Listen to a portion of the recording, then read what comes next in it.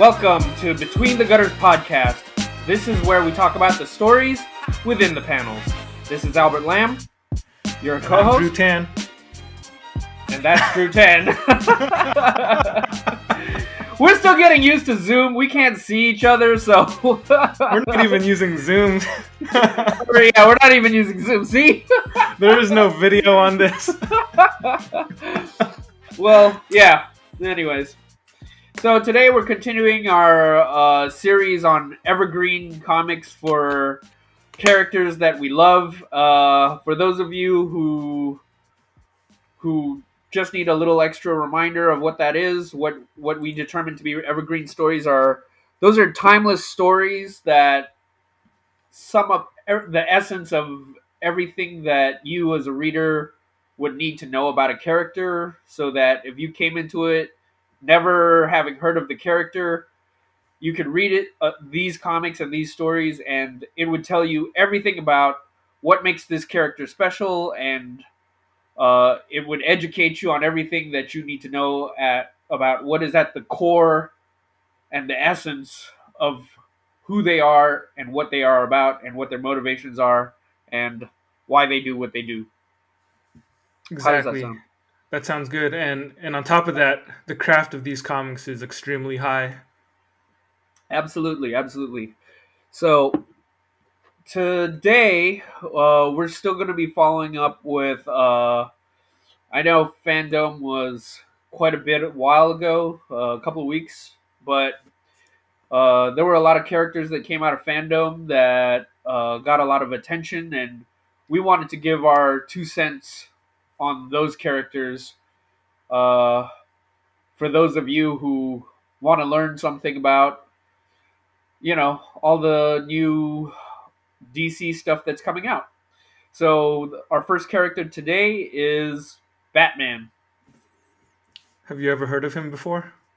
He's a little minor known character, an indie character, so he's not someone I'm super familiar with.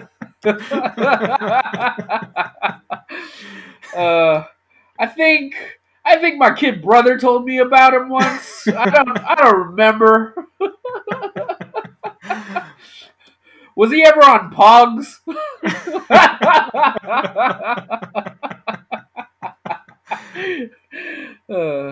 For those of you who are younger, if you don't know what Pogs are, you should look those up. They were circular discs of cardboard that we used to buy and play with. We would stack them up on top of each other and slam them down. And then we would see what flips over, and we would keep the ones that flipped over a certain way. It was a really primitive version of marbles. Yeah. It was not a high point in our in our cultural zeitgeist. Not at all. So, as I mentioned earlier, we wanted to talk about evergreen stories for Batman, and we're talking about... So, what we're doing is we're choosing stories that, in and of themselves, have something to say about the character of Batman. And it's really interesting because we discussed it earlier this week while we were discussing this podcast topic, and Batman is an interesting case because I really feel like there are, with a lot of characters, when you try to come up with an evergreen story, I think we all have an idea of what concepts exist at the core of most characters, and they tend to be pretty universal. Like for me, the greatest example I can think of is Spider-Man. I'm pretty sure, even though Spider-Man has evolved over the years, Spider-Man is someone who at his core is this one thing. So it's pretty easy to pick out the various elements that make up what a Spider-Man story is. But right? Yeah, because at his core, Spider-Man revolves around power and responsibility. That whole notion of how he's a character who struggles to maintain or balance those two ideals in his life. So when you look at Spider-Man, the that's I think that's usually the center idea of any great, memorable, lasting Spider-Man story. It's a Like starting there's point. yeah, the starting point at the very least, the foundational element of Spider-Man. Understanding. Whereas with a character like Batman, there have been so many different interpretations of this character over the decades. I think for the modern reader nowadays, we have a specific image of what he is, especially based on the movies, TV shows, and video games that are based on him. But if we look across time and examine what Batman has been over the decades, you'll find that there are so many different interpretations of Batman. Yeah. And I would even have to say, probably most of them are valid to some extent. Mm. He doesn't necessarily have, like, there are Batman stories that by our standards to for the modern reader, you would think that they're just bizarre or weird. Like he'd go back in the 50s or 60s, he would go to an alien planet or deal with talking animals or something like that. There Those was are a things that most of yeah. us nowadays would be like, that doesn't really fit in Batman's world. That doesn't belong in a Batman story. Can you imagine if they made a Batman movie, a live action Batman movie where he was going to alien planets and stuff? Yeah, that'd be weird. Or if there was a Batmite, Yeah, yeah, the Batmite. a magical bat imp that grants wishes. That's yeah. It's a bizarre. Batman's spectrum is a lot wider than a lot of other characters, and I think that's the thing that makes it so interesting to try to come up with evergreen stories for him because what ends up happening is it's like you said, like to some degree, all these different versions of Batman could be valid on some level, right? Hmm. And and in that sense, the evergreen story when we're choosing an evergreen story, really what we're choosing is an evergreen story depending on which Batman we're thinking of or talking about. If that if that makes sense. If Yeah, yeah, yeah. So, for those of you who are listening, we thought it'd be a good idea to just go down the list and give you a breakdown of all of the Batmen that have existed over time and just the various offshoots that have become in that have become popular in the imaginations of the Batman fan base. Uh, So I want to start off with the very original version of the of the Batman, the Golden Age Batman. Um, I nicknamed him Killer Batman, but but really what he was he was a he. You mentioned it earlier off the podcast, but he was a dark avenging pulp character who this version of Batman was very grim and not just grim, but he killed people. I think in the very first, you mentioned to me that the very first version of Batman actually used guns, Yeah. and one of the things that I remember was in the first Batman comic, he threw a dude off a building. Yeah, I don't Like, know if it was off a building, but I remember the dude fell into a gigantic vat of acid or something, and then at the very end, Batman just kind of grimly looks down, and he's like, "A fitting end for his kind." yeah, that was a Batman for a very particular era. It was a Batman that was very much inspired by the popular pulp fiction heroes of the time, like the Shadow. I mean, I guess the Shadow is kind of the only one that I can think of because he's lasted so long. I don't even know how popular the Shadow is today, but if you compare what the Shadow is with how Batman was when he was first created, the similarities are um, the similarities are apparent. Yeah, So you can definitely assume that Batman was inspired by that archetypical pulp character, the guy that was he was a vigilante who was willing to get his hands dirty to fight criminals and even kill them or use guns, lethal yeah. methods. And he had no scruples whatsoever, and he didn't really hesitate about it. He was really quite black and white, Yeah, yeah. you know. Um, yeah. I Do think you go ahead? I think he was really grim like that at the very beginning, and maybe Sorry. is your dog okay? Yeah, yeah. Keep going, keep going. I think after World War II, they started to tone down the grittiness of it and kind of drifted in a more fantastical uh, direction. Plus, by that point, he had also gotten a kid sidekick.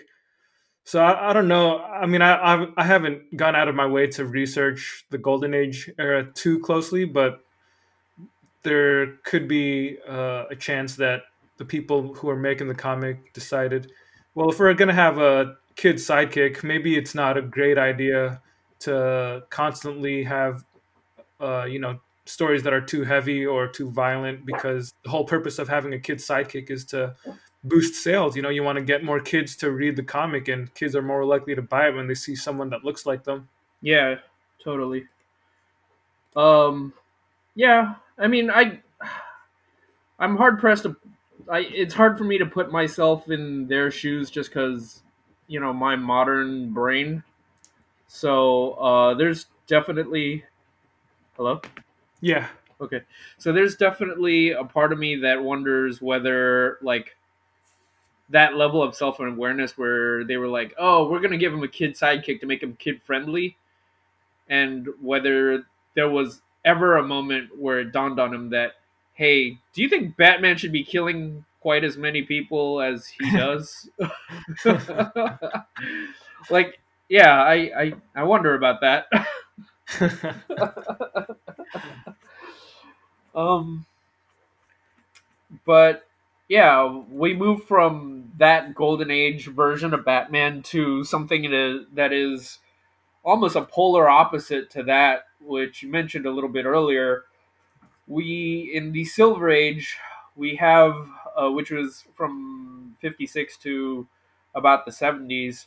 What we end up getting is, because of a lot of circumstances, there's actually a lot of context involved, but Batman has this massive shift, and I call this silly Batman because it's in this era where Batman, as we mentioned earlier, he goes off into space and he has these adventures where he's fighting aliens or these purple people, or they introduce things like Batmite, which is this imp from another dimension who like worships Batman and grants wishes. And these are the kind of stories that he has in this era. What's that one other version? He comes into contact with another Batman from another planet called the Batman of Zuran Zur R. Zur-En-Arr.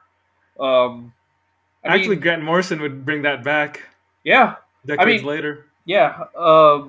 Like I wanted to talk about that later, but Grant Morrison's take on him is was really interesting when it happened, because I remember listening to an interview where he was talking about all these different versions of Batman, and he was just saying, well, a lot of modern writers tend to cherry pick their version, their ideal version of Batman, and they just go with that Batman for their story.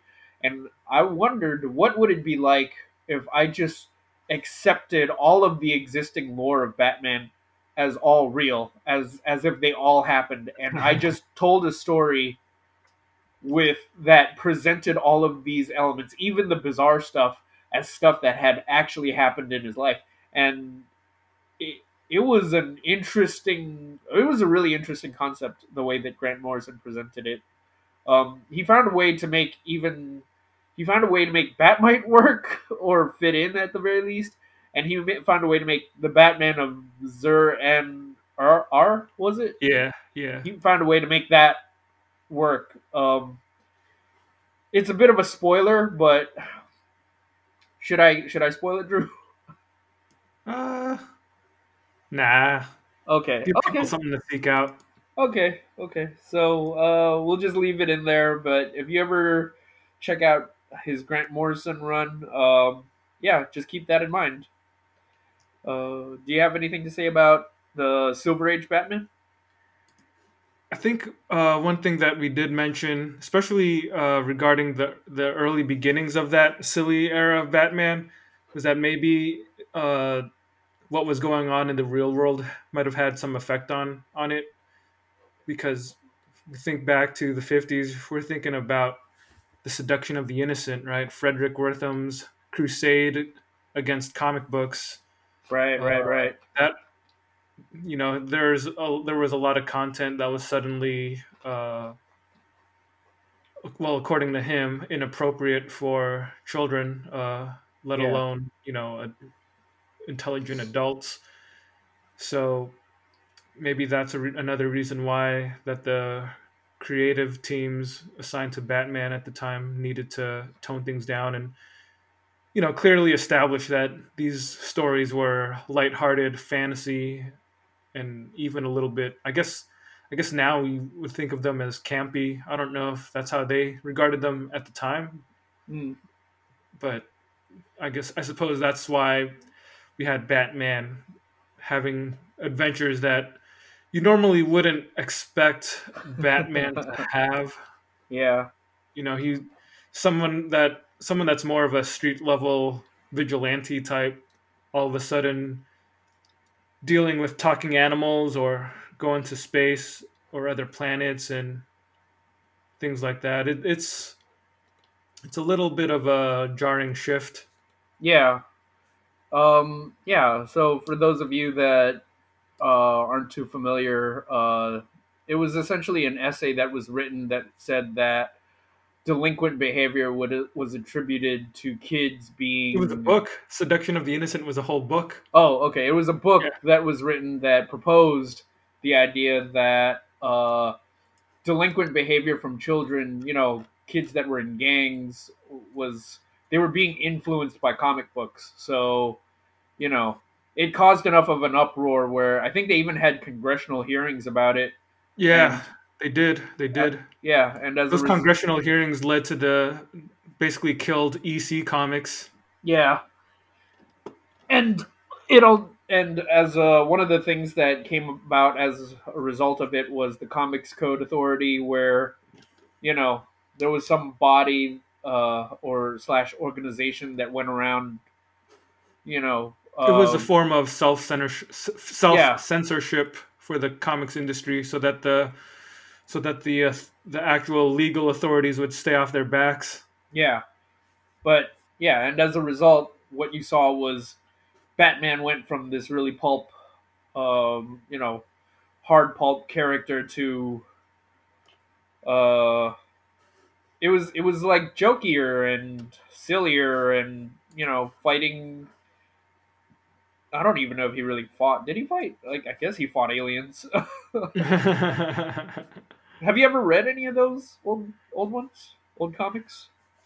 Maybe when I was a kid, I had my hands on some reprints or something, but mostly Yeah, the thing I remember, the thing that gives me the strongest memories is I had this book, um, this big hardcover tome that was just about the Silver Age of comics, and it had a bunch of covers from that era of Batman, along with little summaries to talk about what happened in those issues. And that I would reread those passages over and over, and they would something about them, even though it was silly. Looking yeah, back, I know it's silly, but at the time I was a kid, so to me, I was just imagining what those adventures would be like, because I didn't necessarily have direct access to them, yeah, but I would just imagine what they were like.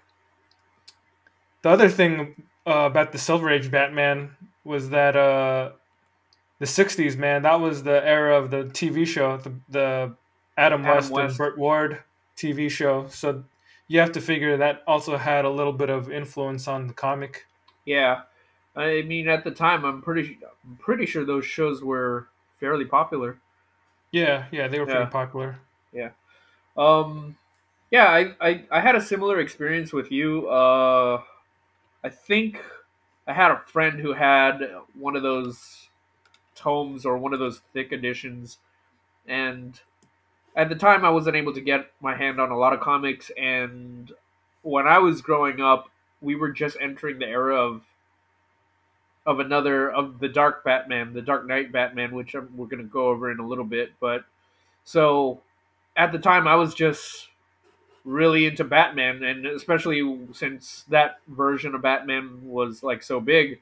So it was interesting when I got my hands on this, and I was like, "Oh, awesome, Batman!" And then flipping through it, and I don't think my like little kid mind uh really could tell the difference, because as far as I was concerned, it was Batman, and that's all I cared about. Yeah, yeah, you know. of course. That's all uh, that matters. yeah, exactly. So it's like, oh, he's fighting, this mad scientist with a laser hook arm or something. Okay, cool. I'm in. um, okay, so I'm gonna move on to the next era, unless you have anything. Yeah, so the Bronze Age next. Right. Yeah. So following that arrow of the silly Batman, we end up going into the Bronze Age, where we begin to see Batman come back to to his roots a little bit. This is Grant Morrison dubbed this era of Batman as the shirtless, hairy-chested love god Batman. But Yeah. just to simplify for those of you who are listening, this was an era of more of an adventurer, swashbuckler Batman. Um, I think the iconic story and even iconic image of Batman from this era is the story by Denny O'Neil and Neil Adams, where Batman fights Ra's al Ghul, and they're in the desert, they're and dueling with swords. yeah, they're dueling with swords, and like I think they had a scuffle or a fight earlier, and Ra's thought he had killed or defeated Batman, so Ra's was just like continuing on his way, and Batman he he catches up to Ra's, and at this point he's not wearing his shirt. He's still got his pants on and he's wearing his mask, but he's got no cape. He's got no shirt. So he Yeah. just goes up to Raish, and they start dueling with swords. And Ra's al Ghul just says, I forget the exact quote, but he says something like, "Are you a man or are you a demon from hell?" Oh gosh.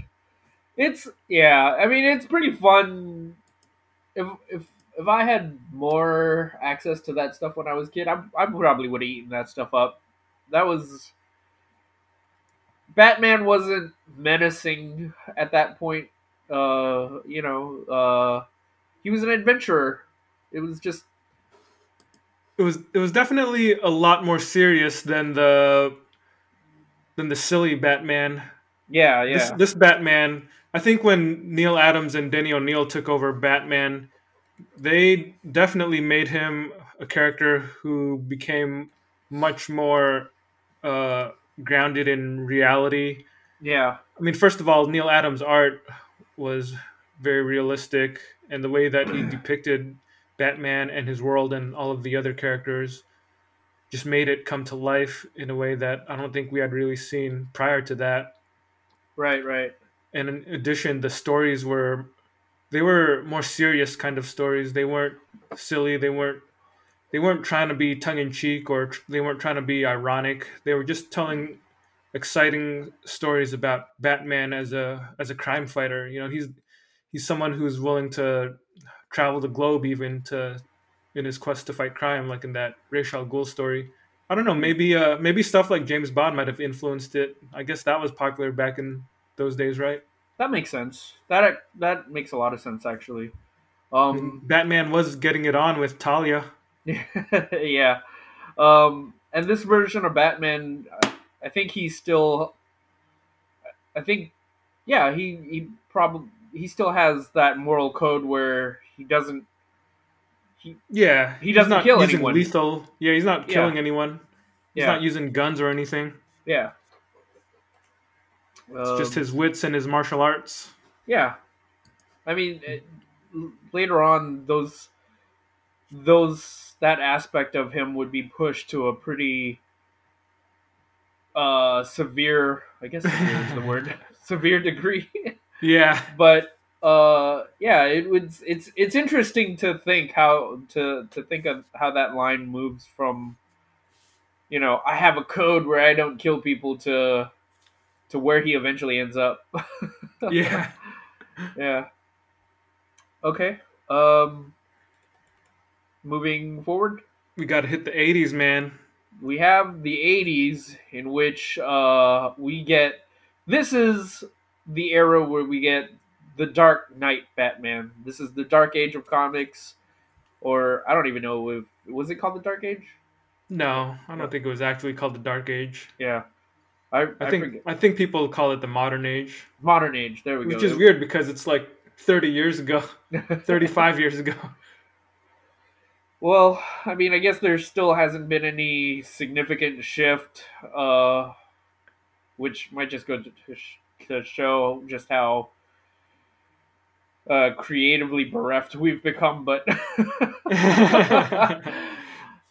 anyways, so this was an era where Frank Miller comes in and along with other creators on other books, they all usher in this age, this aesthetic of dark and grittiness, and this is the era where we get uh, this is the era where we get the Dark Knight Batman, which is uh, I would say that a lot of Frank Miller's influences come from noir comics at this point, or not noir comics, but just from noir in general, and he applies a lot of that to that Batman, but it's not strictly limited to noir. I mean, it's just I think he also loved hard-boiled fiction, like the yeah. novels of Mickey Spillane. Hmm. Yeah, yeah. So this was, for those of you who aren't too familiar with all of the various types of fiction. This version of Batman would just be a grittier, edgier, uh, hyper stylized, and I don't know. Would you consider it hyper violent? I wouldn't consider it hyper-violent, but it was certainly more violent than it had Yeah, been before. yeah. Yeah. It was definitely more violent than the Bronze Age stuff. I would even say that to some degree, Batman reveled in it. Yeah, yeah. Yeah, There was a certain glee he took from dismantling his yeah, opponents. yeah. And I I do think that if comics are taking their cue from the real world at this point, and this is just purely speculation on my part, it there is some part of me that thinks it makes sense that in the 80s that we see this, just because from what I remember in the 80s, what we were seeing in society was Lots a of crime waves. there was a lot of crime waves, exactly, and the response to that in fiction was like, even in movies, this was when all the Death Wish movies and vigilante Yeah, movies were huge, yeah. so it makes sense to some degree that this version of Batman was someone who really meted out justice or even revenge You know. I am vengeance. Exactly. So I maybe mean, this new Batman movie is a throwback to that. they're just perpetually stuck in the 80s. That's why he's got eyeshadow.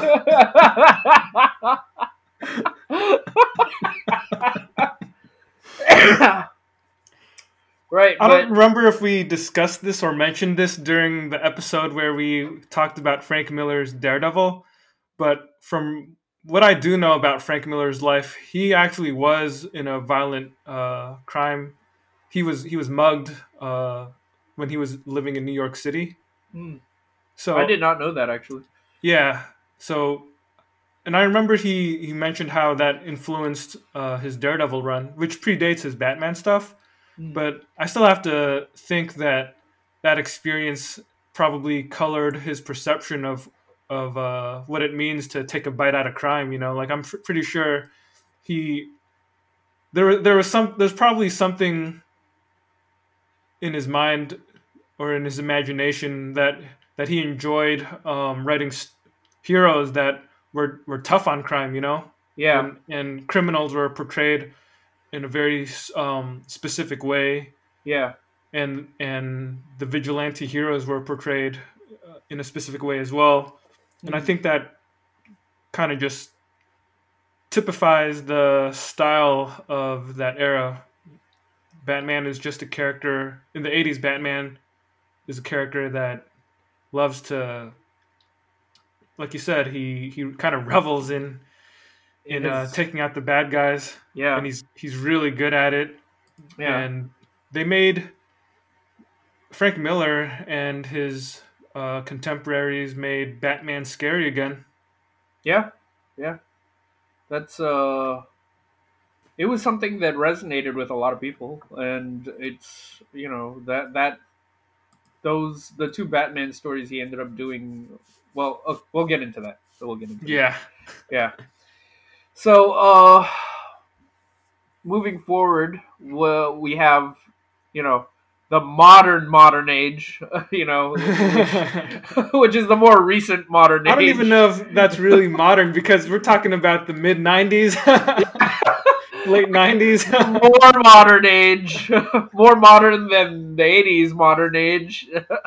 So this is an era I'm thinking about from the mid 90s to about the mid 2000s. This is an era where I kind of came of age. I mean, obviously, I've been reading comics since I was a kid in in the early '90s, but I think by the time that I was in my teenage years, I was ready for more comics about Batman that didn't involve him, going into outer space, didn't involve him doing swashbuckling, and were more than just the kind of stories that we had grown up, the sanitized stories that we had grown up watching on reruns of the 60s TV show. Because I remember that was actually a big part of my youth. I would always catch reruns of that Adam West Right, right. Batman's, and for a long time that was that was how I perceived Batman in my mind.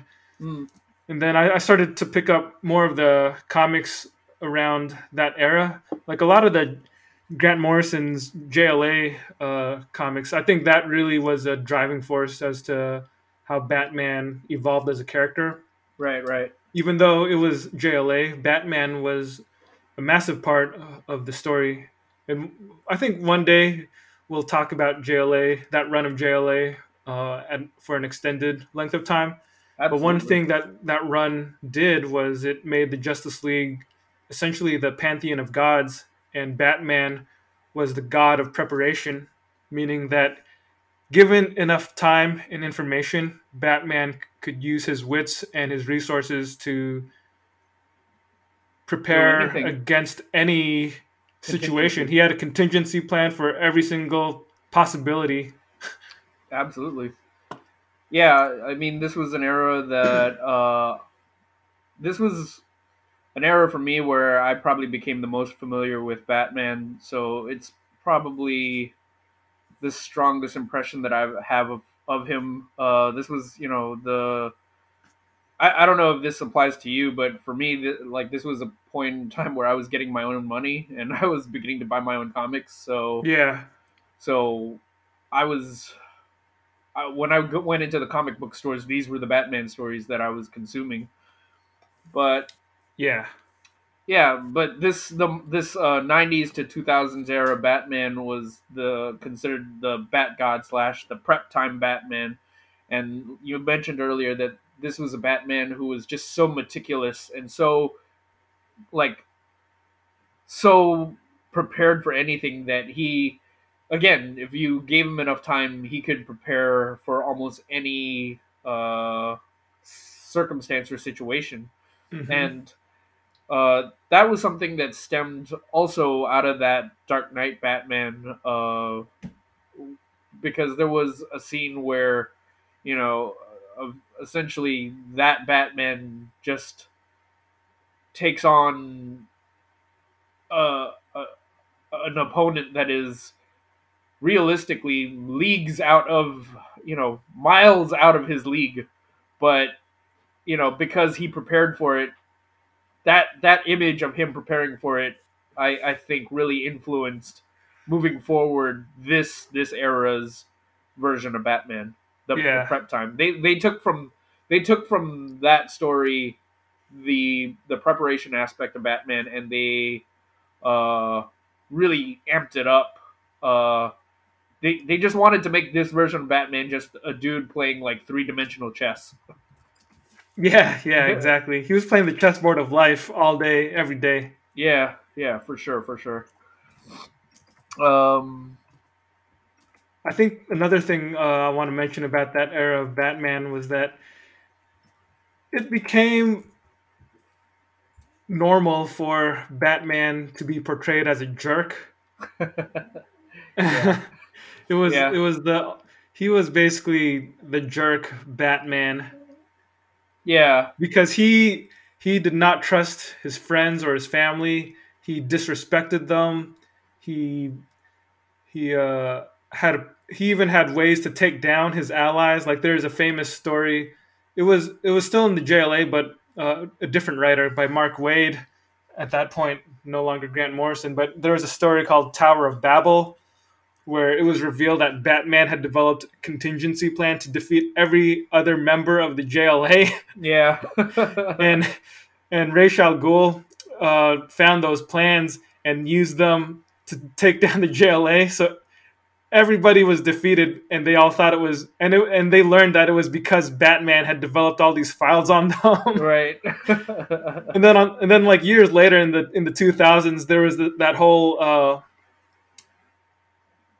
Well, I mean, there were a few stories, but a couple of them that I just want to name check real quick. There was the Batman fugitive slash Batman or Bruce Wayne murderer story. That's what I'm thinking of. Bruce Wayne murderer and Bruce Wayne fugitive, Yeah, where he gets framed for Bruce Wayne gets framed for a murder, and he basically ends up cutting out of the lives of his allies at the time. Like so, he basically ditches Nightwing and Robin and Oracle, and he kind of just treats them as his tools, and they're trying to help him, and they're trying to figure out what's going on with him, and yeah, he doesn't even talk to them when they're asking him to help them, clear Bruce Wayne's name, like he doesn't care about that part of his life. He just wants to be Batman, and he just treats them like that, like they're just pieces of dirt.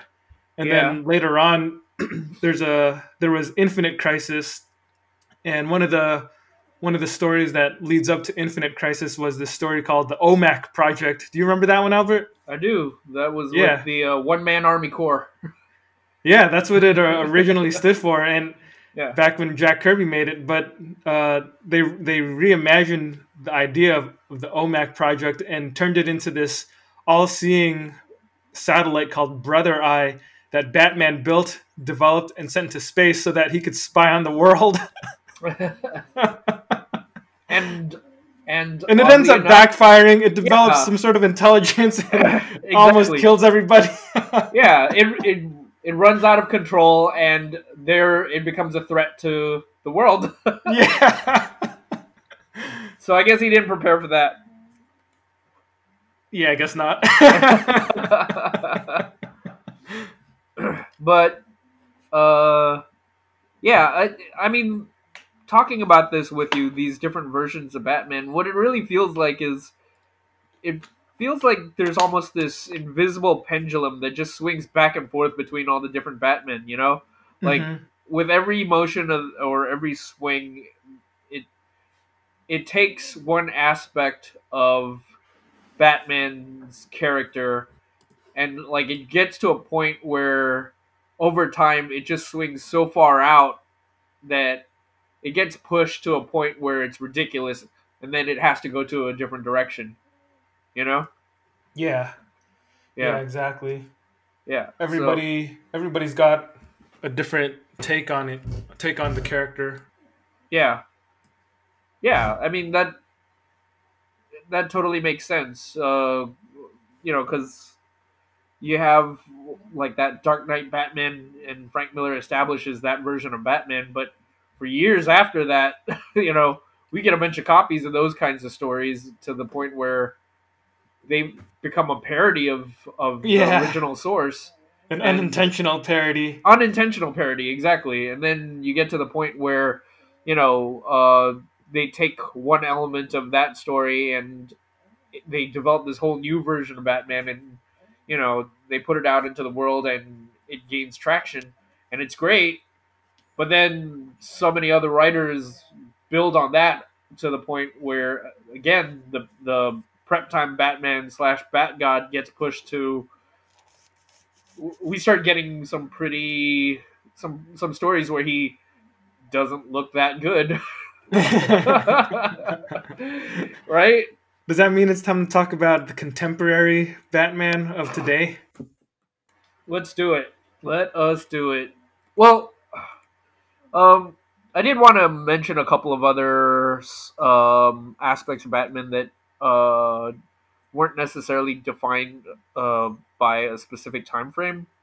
Hmm. Hmm. Uh, but in terms of who Batman is and what he's about, there are three other uh, aspects of him that we think that that I'd like to call attention to. So one of them is the world's greatest detective, which he Hmm. gets referred to quite a bit. Yeah. It's I don't know if they still really refer to him that much in like modern comics, but it has been a tagline that was associated with him for a really long time. Yeah. Like Yeah. I think the detective. So there are a lot of Batman stories that really revolve around not necessarily him adventuring or like punching people, but they revolve around the fact that he is the world's greatest detective. That he has just this great analytical mind, and he has the a great deductive reasoning, and uh, I guess it's tangentially related to the idea of him as prep time Batman, but it is. I think it's different enough that it deserves its own mention. It's Yeah. Absolutely. If anything, we would say that Prep Time Batman is an offshoot of this tree. yeah. That's fair. That's fair. If any, yeah, I would say that the world's greatest detective came well before that Batman. Hmm. Yeah. In addition to that, another title that he's that that's associated with him is the Caped Crusader, which I would tie in with uh, the Bronze Age, the shirtless, hairy-chested love god. Yeah. Yeah. But you know, it's certainly more Batman as the hero and the adventurer. Just a guy that performs feats of daring do and Yeah, saves people, helps exactly. people. A hero. Yeah, exactly. It's.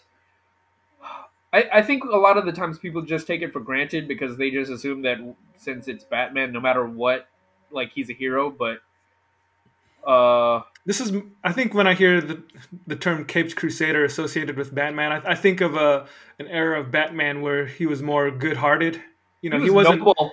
He was yeah, noble. noble. I mean, at his core, I think Batman always should be noble. But I Yeah, think, but like we were saying, about certain eras of Batman, like when Batman was a jerk, he was yeah. still a hero, but he wasn't a hero that you'd want to be friends with or anything. He wasn't really a hero you would look up to unless you were a jerk. I mean, I do. I know that I'm kind of being jokey about it, but there's a certain truth to it that I believe. Uh, I do think that the fan base has done things to Batman and taken to him to places just because they kind of miss the point sometimes. But Yeah, yeah, yeah, I can agree with that. yeah, um, yeah, and yeah, and then there's like the Dark Knight, which we mentioned, where it's Batman as the thing that goes bump in the night. You know, the creature in the night that the criminals fear. Yeah, The you know, because criminals are a cowardly and superstitious lot. yeah, and though there is one additional one. I don't know if it's necessarily an aspect of Batman. It might be more Bruce Wayne, but just I don't know what else to call it. But the orphan, I guess. Oh, okay, okay. I thought you were Uh, gonna say Playboy philanthropist. that would be interesting if they did a story that focused on his Playboy philanthropist. Uh, I don't know how much mileage they could get out of that, but that would be interesting. Originally, I was gonna call it the scared little boy, but I think the orphan makes more sense, just because um, as a tent pole of his backstory, that's pretty massive and foundational, and I do think it's a huge motivator for him. Uh, and they're constantly telling stories that revolve around that. I mean, like, yeah, I don't think you ever really forget that origin or his origin at all. Uh, Hmm.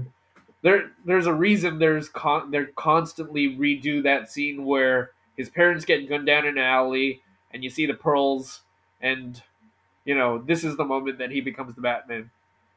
So it's a pretty iconic origin, and I do think that it's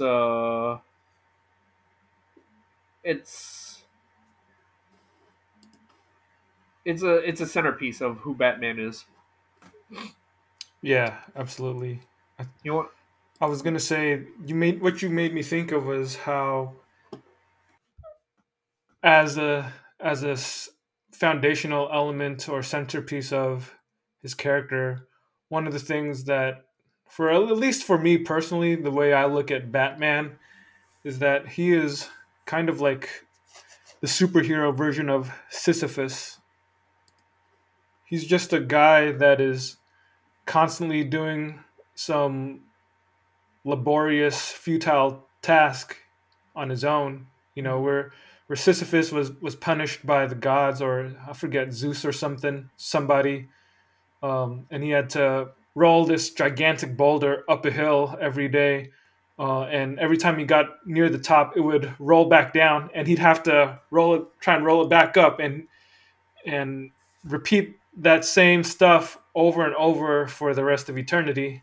yeah, And in a way, that's a picture or an illustration of how Batman is, because he is this character who was so shaken by a violent crime that took his parents that he's vowed on their graves to prevent that from happening to anybody else, and yeah, that's why he does what he do, man. But yeah, obviously he can't stop every crime, but he still yeah. tries anyway, He's and it's compelled. yeah, it's an impossible task for him. That's uh, that's quite observant. It's Thanks, kind man. of it's kind of yeah, it's the kind of observation that I don't know. I don't want to say stuns me, but yeah, like no, I mean it's like to think of him as there's so it's tragic to think of because that's true. Bat, it, it's like you said. There was this tragedy that affected him so severely that he will forever be burdened with that memory, and as a result, he all he does is he goes out every night to try to prevent it, and Yeah, it's an impossible task. It's a Yeah, that's daunting to think of. yeah. And it also speaks to how some of these superhero characters that have lasted the test of time, they have a type of mythological characteristic of in and of themselves as well, you know? Like there's a reason why that characters like Batman and Superman and Wonder Woman and Spider-Man and so on and so forth, there's a reason why they've lasted. There's Yeah. something in them, like some primal element of them that taps into the collective imagination of people who appreciate stories. Yeah, I hear you, man. I hear you. That's for sure. I mean, at their best, they do. I'm not gonna. I'm not gonna say every dopey comic out there is like that. I mean, so many of them are just silly male power fantasies, right? But Yeah, at their best, comics are stories that have something to say about who we are as people. totally, totally, totally. Even You want to superhero comics. you want to go into the contemporary Batman, what we have now? Want is a strong word. I think we Well, should. it's a bridge we're gonna eventually have to cross, but okay. So I think the most recent and the most pervasive image of Batman that I can think of currently is the Scott Snyder and Greg Capullo Batman that currently exists. Um, how would you describe this Batman, Drew? Lowbrow action hero. This Yeah, is a Batman that is able to find success and find victory in just about every situation he faces, but it's rarely, if ever, due to his own abilities, intellect, or skills. Usually it's just a combination of dumb luck or lazy storytelling. That's right, kids. This Christmas, you can buy your very own Dumb Luck Batman. Yeah, like I don't know if this version of Batman is official. This is something that we've coined just because I I, I personally don't think that this version of Batman is is a good representation of the Dark Knight Batman or the Prep Time Batman, but it feels like what Scott Snyder took away from previous iterations of Batman was he liked the Dark Knight and he liked Prep Time Batman and the Bat God, so he's just gonna make his version of it.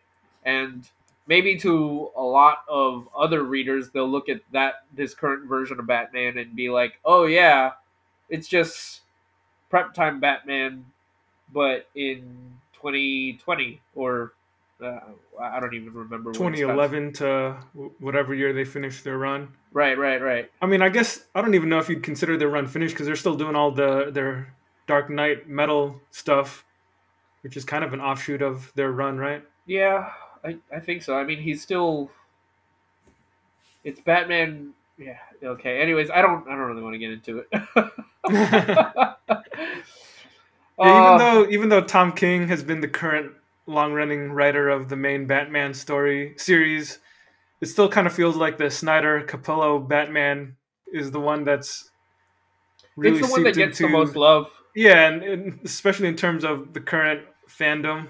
Yeah. Like all the stuff that seems to get a lot of attention is Snyder related stuff like the Batman Who Laughs and Metal. Uh, what was that last story that they just did? What Batman Last Night on Earth? Yeah, I think that was what it was called. I think that was supposed to be their, magnum opus or whatever, their period piece, their final statement on Batman, supposedly. Hmm. But uh, yeah, I mean, the reason that I'm hesitant to say that Snyder's Batman was is anything like Prep Time Batman or even Dark Knight Batman is I mentioned earlier that if there's this imaginary pendulum that swings back and forth between between all of the different Batmans, Snyder's version of Batman really does feel like it takes the Prep Time Batman to an almost ridiculous place, like beyond a place where you could accept reason on how prepared he is, I guess. Yeah, yeah, and to give a couple examples of why I thought that the Snyder Capullo Batman was a little ridiculous. I remember there's this one issue where Bruce Wayne walks into this room and the room happens to be booby trapped, and he's just I believe he's just Bruce Wayne. I don't remember if he was wearing his Batman costume or anything, but anyway, it doesn't really matter. He walks into this room, and when he opens the door, it was booby trapped to explode, and that's how the I think that's how the issue itself ended. Yeah. And then when you get to the next issue, you see that the way he survived the explosion was there just happened in that room. There just happened to be a display piece of a suit of a medieval Night. knight in shining armor kind of suit. So he happened to be able to jump inside that suit, and that protected him from the explosion. Even though the room exploded when he opened the door, that was just unbelievable to me. Like that was. I think I have an easier time believing that somebody could jump into a refrigerator to protect themselves from an atom bomb. He's And there was Batman, another Drew. scene. He's prepared. Apparently so. There's another scene where he gets surrounded by these cops, and all the cops have, I think they either have Uzis or some kind of submachine gun. And there's like a bunch of them, man. There's got to be at least 8 or 12 of them. They've just encircled him, I remember this scene. and they all fire their guns at him at the same time, and he's just able to tuck and roll and dodge every single bullet without Yeah. taking a single hit. Not even I don't think he was even grazed. He was I mean, basically standing at the end of a pathway with nowhere else to go. And yeah, apparently it the was solution was he jumped like a foot to the left. yeah, that was ridiculous. I mean, say what you will about stormtroopers and Star Wars being bad shots, but that these guys were point blank, man. These guys were point blank, and they had Batman dead to rights. Yeah. That was a little too much. Then Yeah. there was this other scene when Clayface got him, and Clayface was mucking him up and about to suffocate Batman. Batman's gasping and choking for breath. So how does he get out of it? Well, eventually, when he runs out of enough breath, he gets panicked or frustrated enough that he finds an extra reserve of willpower, and that helps him break free. Yeah. Batman smash. Batman mad. Yeah, and that's just the kind of stuff that you see constantly in the Snyder and Capullo stories. It makes it just makes it feel like really cheap storytelling. Yeah. Um you mentioned earlier that the other writer who currently writes him is the Tom King Batman.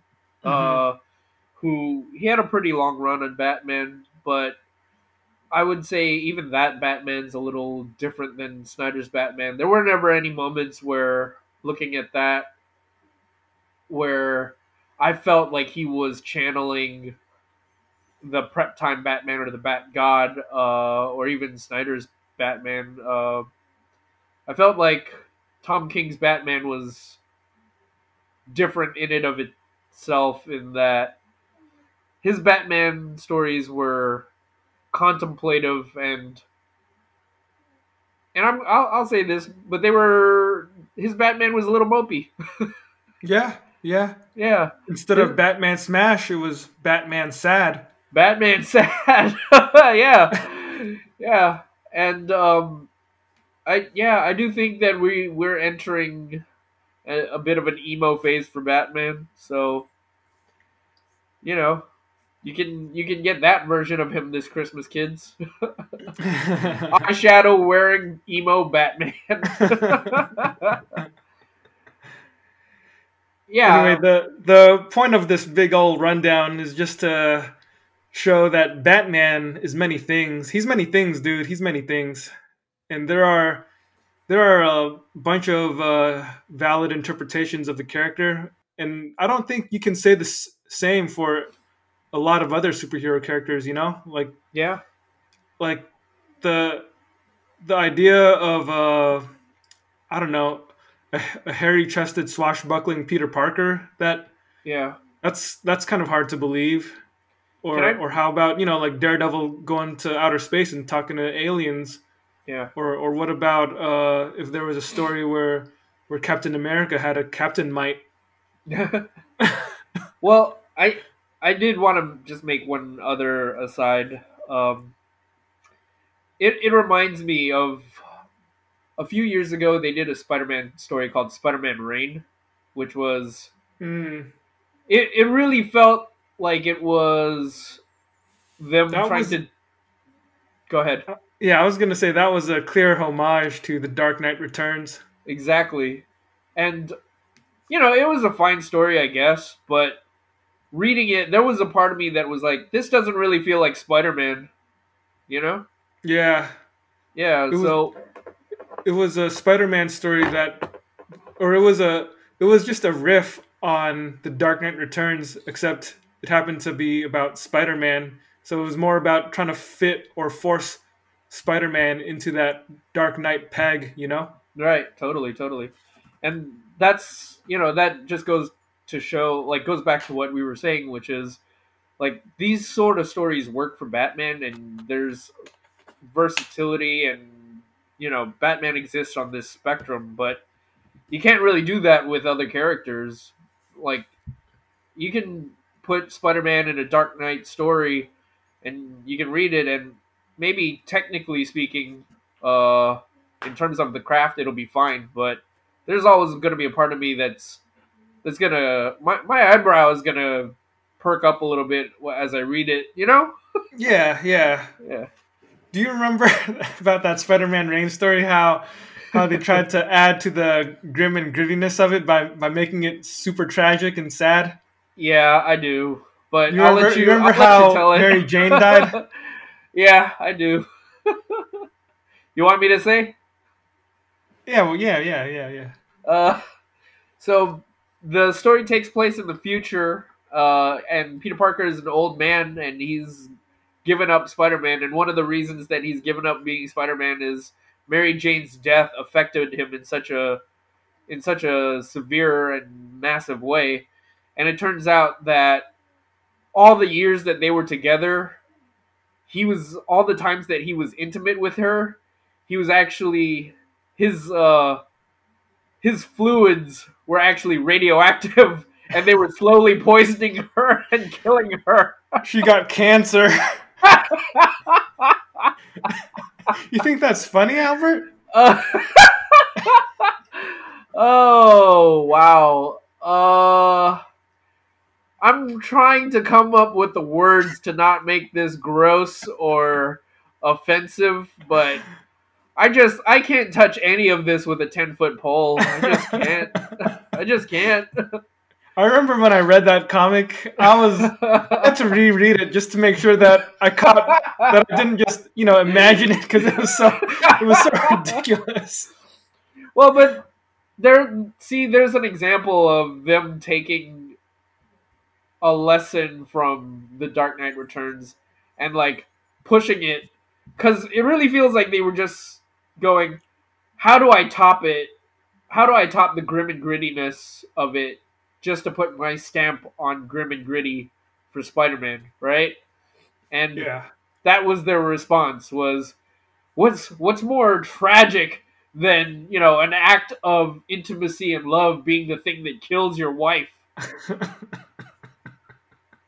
And yeah, it's just gross. The gross. Yeah, gross, man. Creative, but gross. Creative but gross.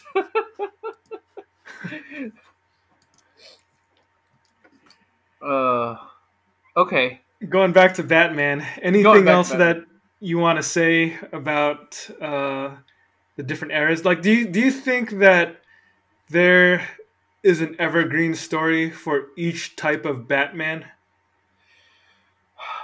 Well, that's the thing that's interesting. I think there are, because there are so many different Batmans in so many different eras. I'd have to say that one, let me answer by saying yes, I do think there is probably an evergreen story for every Batman, uh, every type of Batman. But I also do think that a lot of the times it really just depends on which Batman, or what kind of Batman fan you're talking to, I guess. Mm-hmm. You Mm-hmm. know, but yeah, you know what? I I I think I could say, even though I haven't read every Batman comic in existence, I'm sure that even the stuff of the Silver Age, I maybe this is the optimist in me coming out, but I want to believe that there's something in there that's redeeming, right? There's You can there's have got to fun. Yeah, there's got to be something in there that's special, that even on its own is worth preserving and worth acknowledging as being a part of Batman's history. Mm-hmm. You Mm-hmm. know, I mean, we just talked about it earlier. Grant Morrison decided he wanted to tell a Batman story where he went back to the well of Batman's past, and he wanted to treat it all with respect, and he wanted to treat it all as if it had been real and it had been happened, and he wanted to tell a story where he could make it work, and he did it. Yeah. So Yeah.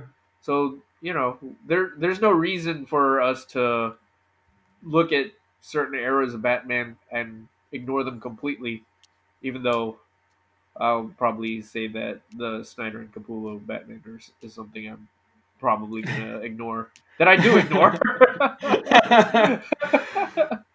We read a I bunch of it, but we're just not gonna. We're still gonna ignore it. I tried. We tried. Yeah. At this point, I'm just keeping up with it with Wikipedia articles. That's the best way for me to read those stories. Somebody condense everything into a one paragraph summary. Or better yet, maybe a video on YouTube, a 2 minute synopsis. All right, you want to go into the comics that we deem to be evergreen? Yeah, absolutely. Let's do it, man. Let's do it. All What are right, we starting with? first comic on our list is Batman Year One. Oh So yeah. this is a big one. We mentioned Frank Miller earlier, and this was one of the Batman comics that he put his stamp on, that ushered in the Dark Knight Batman as we know it. Yeah, Drew, you have any thoughts on it? Well, I will say that technically he brought the Dark Knight when he did the Dark Knight Returns, which predates Year One. True, true, true. But I think this story is it's an even more grounded, realistic version of Batman than the Dark Knight Returns.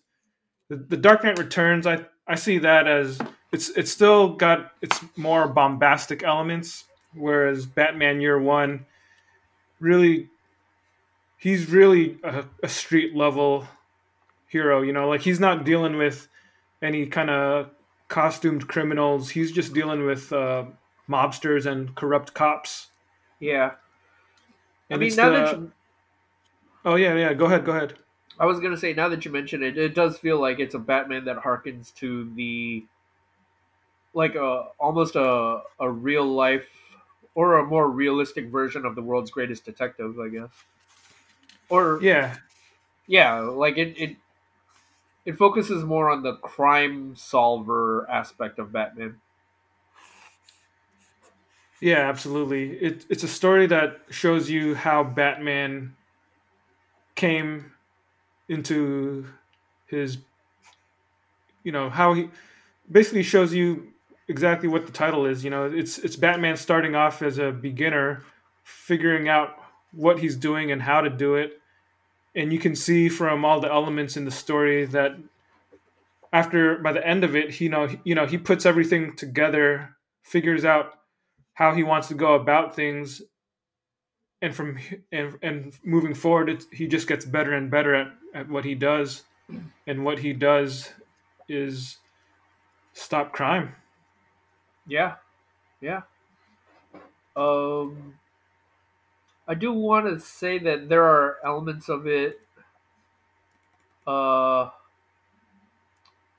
so correct me if I'm wrong, and I might not be remembering this right, but I remember hearing in an interview somewhere where this might have been the was Batman Year One the first time that they had done that version of Bruce's parents' death, where they have the pearls clutching or I the think pearls he getting might ripped. have done that in The Dark Knight Returns.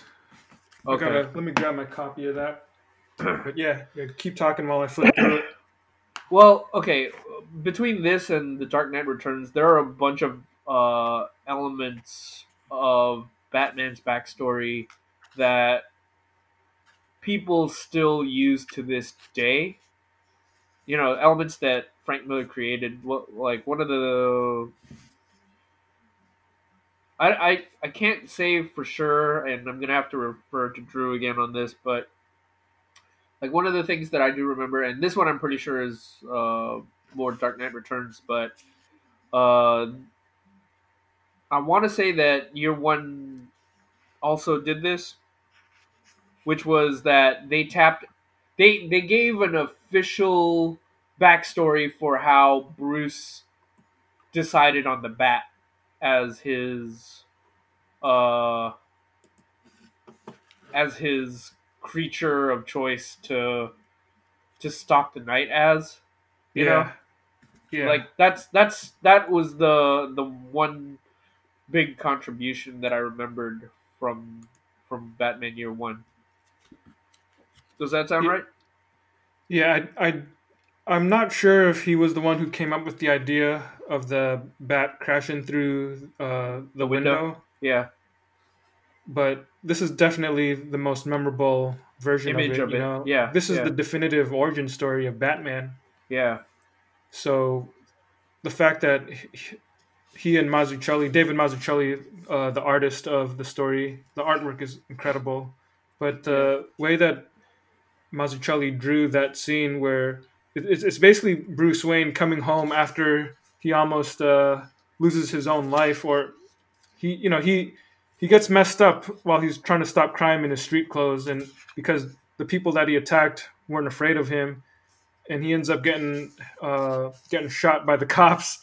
Um, so he somehow manages to get back home to his mansion, but he's just bleeding, and he's sitting in the dark of his study, letting himself bleed, thinking about everything that's brought him to this point, and eventually that's when the bat crashes through the window, and that's when he realizes that what he needs to do is to strike fear into people's hearts, and that's when he decides to become a bat. Yeah. Also, Yeah. I double checked Dark Knight Returns, and Dark Knight Returns does have the scene where you see the pearls fly when the Okay. Waynes get murdered. Yeah, Okay. Okay. So, uh, makes sense. Well, I mean, we'll get to that as well then. But yeah, yeah, um, the that the would the, the summary of Batman Year One is just a story about Batman, Bruce Wayne as a young man. I think he's 25 years old at the start of the story. This is him after spending the past several years of his life globetrotting. He returns to Gotham City, and everybody thinks he's just the socialite, a tragic who was tragically orphaned at a young age. But he comes back to Gotham with on a mission to clean up the city. And parallel to that, we have James Gordon, who would eventually become Commissioner Gordon. But here he's just, I think, a lieutenant who gets transferred, or just he gets transferred to the Gotham City Police Department. So it's two parallel stories where James Gordon is finding out that Gotham is a corrupt city with corrupt cops on the take and mobsters everywhere, and you got Batman learning how to be Batman in this kind of pot boiling environment Yeah, where crime is rampant, corruption's rampant, and somehow Batman and James Gordon end up becoming allies when they're in their respective crusades against these mobsters. yeah, So it's a pretty straightforward, simple kind of story, and it's just complete in 4 issues. Uh, I don't remember exactly the numbers. It was issues 40. Batman numbers 404 to 407. But this is obviously one of the crown jewels in DC's back catalog, so it's easy to obtain. There's a couple of there have been a bunch of printings of the paperback. There's a deluxe hardcover. There's an absolute edition. You can find it digitally. yeah. It's a must read. It's not very long, and it tells you everything that you need to know about Batman, his determination, who he is. The artwork is stunning. Like every single page, you can just lose yourself in it. Just the sense of graphic design, the acting, the framing of the sequences and each panel. It's really masterful work. Hmm. Hmm. I love this comic, dude. Yeah, it's a great comic, and it's there's a reason that it's an evergreen comic, and also just considered.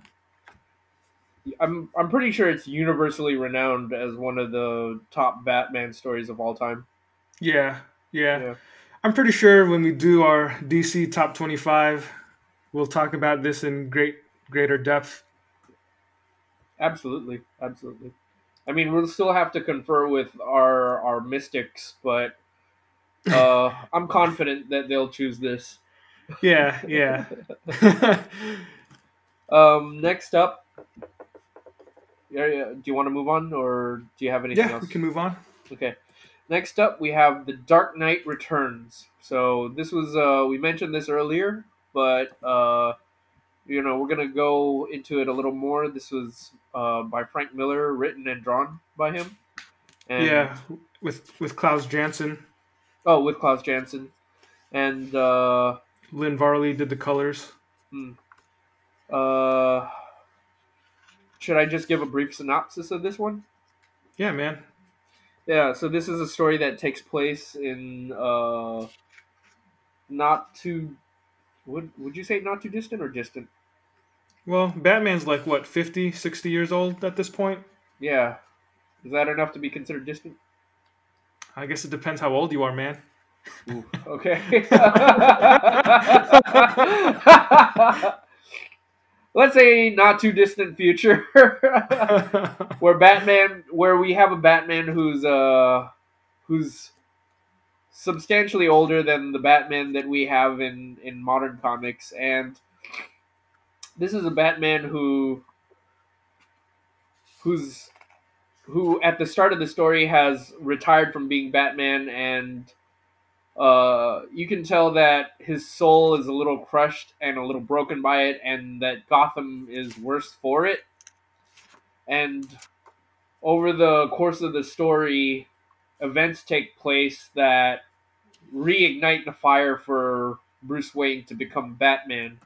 And as he progresses, the threats become more menacing and more dangerous to the point where I remember I was watching or listening to an interview where they were where someone was interviewing Grant Morrison, and I think he described it in the best way, which was Dark Knight Returns is the story of Batman becoming epic Mm.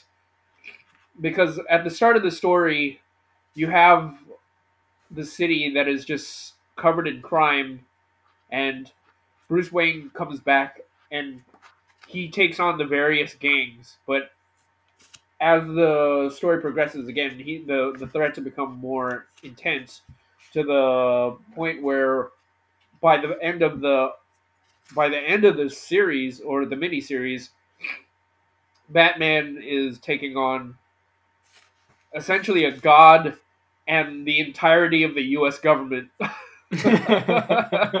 Like, there's no other way for me to describe it.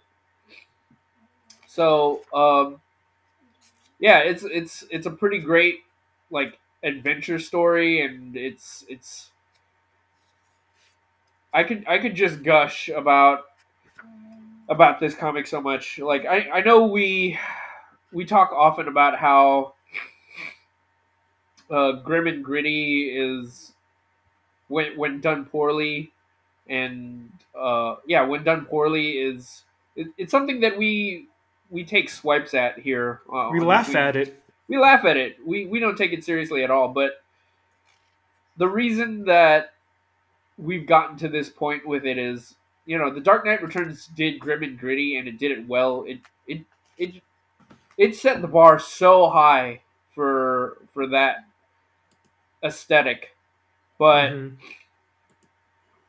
and I get it. When someone does something well, like, people want to emulate it. They want to put their version of it out there. But there are a lot of stories that really miss the mark, and it's unfortunate that what ends up happening is it just ends up becoming a lampoon of the original thing. A really watered down version of it. Yeah, yeah, or in some cases even insulting. Yeah, Yeah. yeah. Do you have any thoughts about what about the Dark Knight Returns makes it an evergreen story for Batman? Well, for one thing, I would probably say that this isn't just an evergreen story for Batman. It's probably an evergreen story for comics because of its influence and its impact. Uh, just the craft of it all. But if we were to just examine it on a Batman kind of level, Yeah, it just goes to show you that Batman would never really ever stop being Batman. It goes back to what I mentioned earlier about Batman being a Sisyphus like character because he's going to continue doing what he does until he drops dead, essentially. Even at the beginning of the story, he hasn't been Batman. The glimpses you get into his mind show that he hasn't really stopped thinking of himself as Batman. he can't turn it off. Right. Yeah, That's just, it's so ingrained into him. And I think for a really, really long time in Batman comics, generally speaking, people acknowledged that Batman was the real person and Bruce Wayne was the mask. I still think that's probably the common way of looking at the character. I'd be hard pressed to argue otherwise. I actually would agree that Batman's probably the real person and Bruce Wayne is the mask. That's what that's probably what makes sense.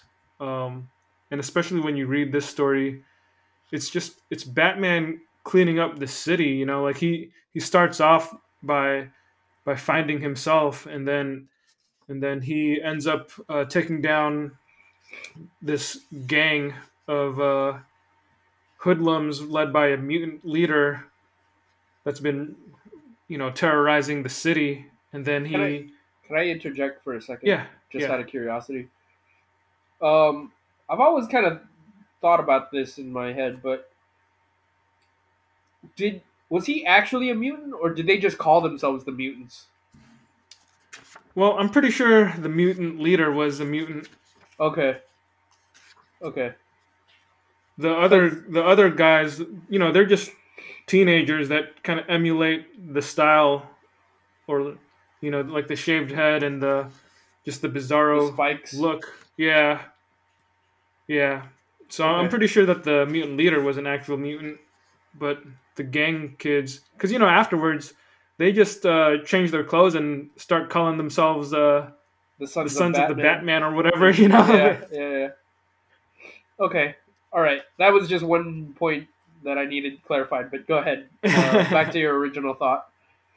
Yeah, and it just progresses, So he finds himself, and then he saves the city from this gang, and then the next issue he fights the Joker, and then the final climactic issue he fights the U.S. government and Superman. So it's like it gets bigger and bigger and bigger, and somehow being Batman, he's able to come out on top in every situation. I don't Yeah, really think that's a spoiler to say that he's able to one up Superman here, but the way he does it, if you haven't read the story, the way he does it is done in a pretty clever way. Overall, I would say that the story, what it has to say about Batman, is fascinating because it works on multiple levels. Number one, it works on a level where the story, I think what really helps sell the story is that it works as a commentary on society and human nature first and foremost before you even have to think about what it says about Batman. mm, But because it has that added layer of depth, when you think about what this says about uh, the character of Batman, it shows you that this is a guy that has an incredible sense of will and a desire to continue doing what he does, which is to fight crime and rid the city of the evil that took his parents' lives. mm, So he's just a guy that even no matter how tired he actually is, he continues on as though he is tireless. right, right. So there's a relentlessness to his character. It's kind of like that scene in the Ra's al Ghul story where Ra's is like, "Are you a man or are you a demon from hell?" Yeah, I do Because think. Batman just doesn't stop. Yeah, yeah, yeah. It's you're right when you say that it's a meta commentary on like several levels. It's yeah, it like I feel like it's too big for me to put into words, but the like by the very end of it, he becomes mythological almost. You know, I mean that's Yeah, literally what happens. yeah. Is He becomes a he? legend. Yeah, uh, like how crazy is that? The it's Bruce Wayne may die someday in their world, but the idea of Batman will transcend him Yeah, forever. You know? yeah. Exactly. Batman will live forever. Yeah. So that's that's some pretty everlasting ideas about Batman right there. Yeah. And again, I think it's pretty obvious that this is going to be on the DC top 25 whenever we get to it. So in the future, we'll certainly have a chance to dive even more in depth into it. Heck, this isn't even the first time we talked about it on our show. Back in when we did our episode with Zach and Shanus and did our superhero comic recommendations, this was Zach's pick, so we talked about it back in episode 16. Yeah, it's it's something that we could go back to over and over again, just because there's so much to say and just so much to dig through about it. You know? Yeah, it's not just one of the most influential Batman stories, it's one of the most influential comic books. Totally, totally. You want to move on to the next one? Sure. What do we got next? We have Batman, Broken City by Brian Azzarello and Eduardo Rizzo. Riso. Yep. It's colored by Patricia Mulvihill, lettered by Clem Robbins, and all the covers to the issues were by Dave Johnson. So that's the 100 Bullets team. Yeah.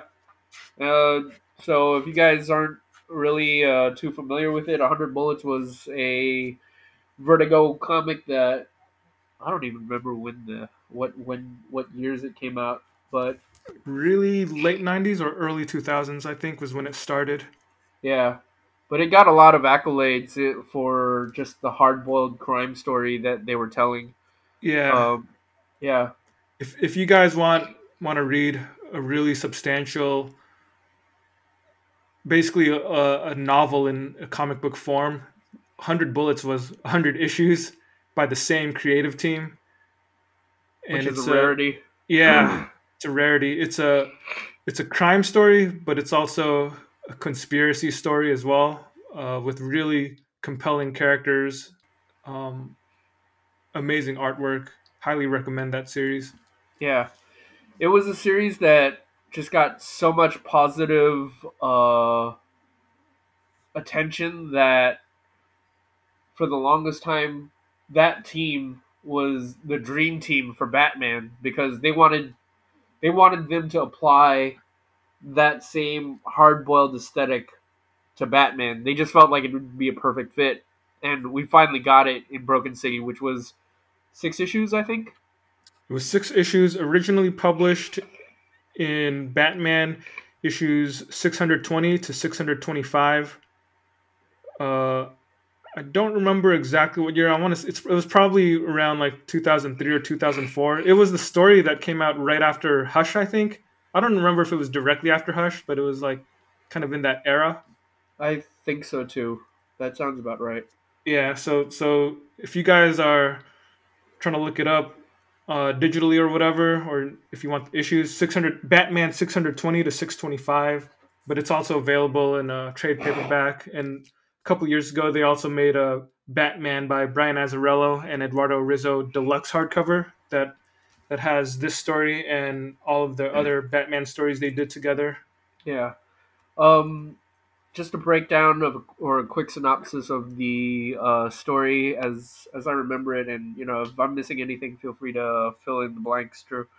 Hmm. But the story starts out a with Batman finding a kid in an alley, and this kid's parents have been murdered, and it it evokes feelings in Bruce Wayne, and he makes it his mission to track down the kid's parent, the murder of the kid's parents. And as he goes through the city, he comes face to face with all the various criminals in his rogues gallery. Hmm. So it's kind of a trip through Batman's world through the eyes of Brian Azzarello and Eduardo Risso. Uh, but it's a story that highlights the detective aspect of Batman, but also mixes in the hard boiled pulp aspect of him as well. So it's a pretty cool combination.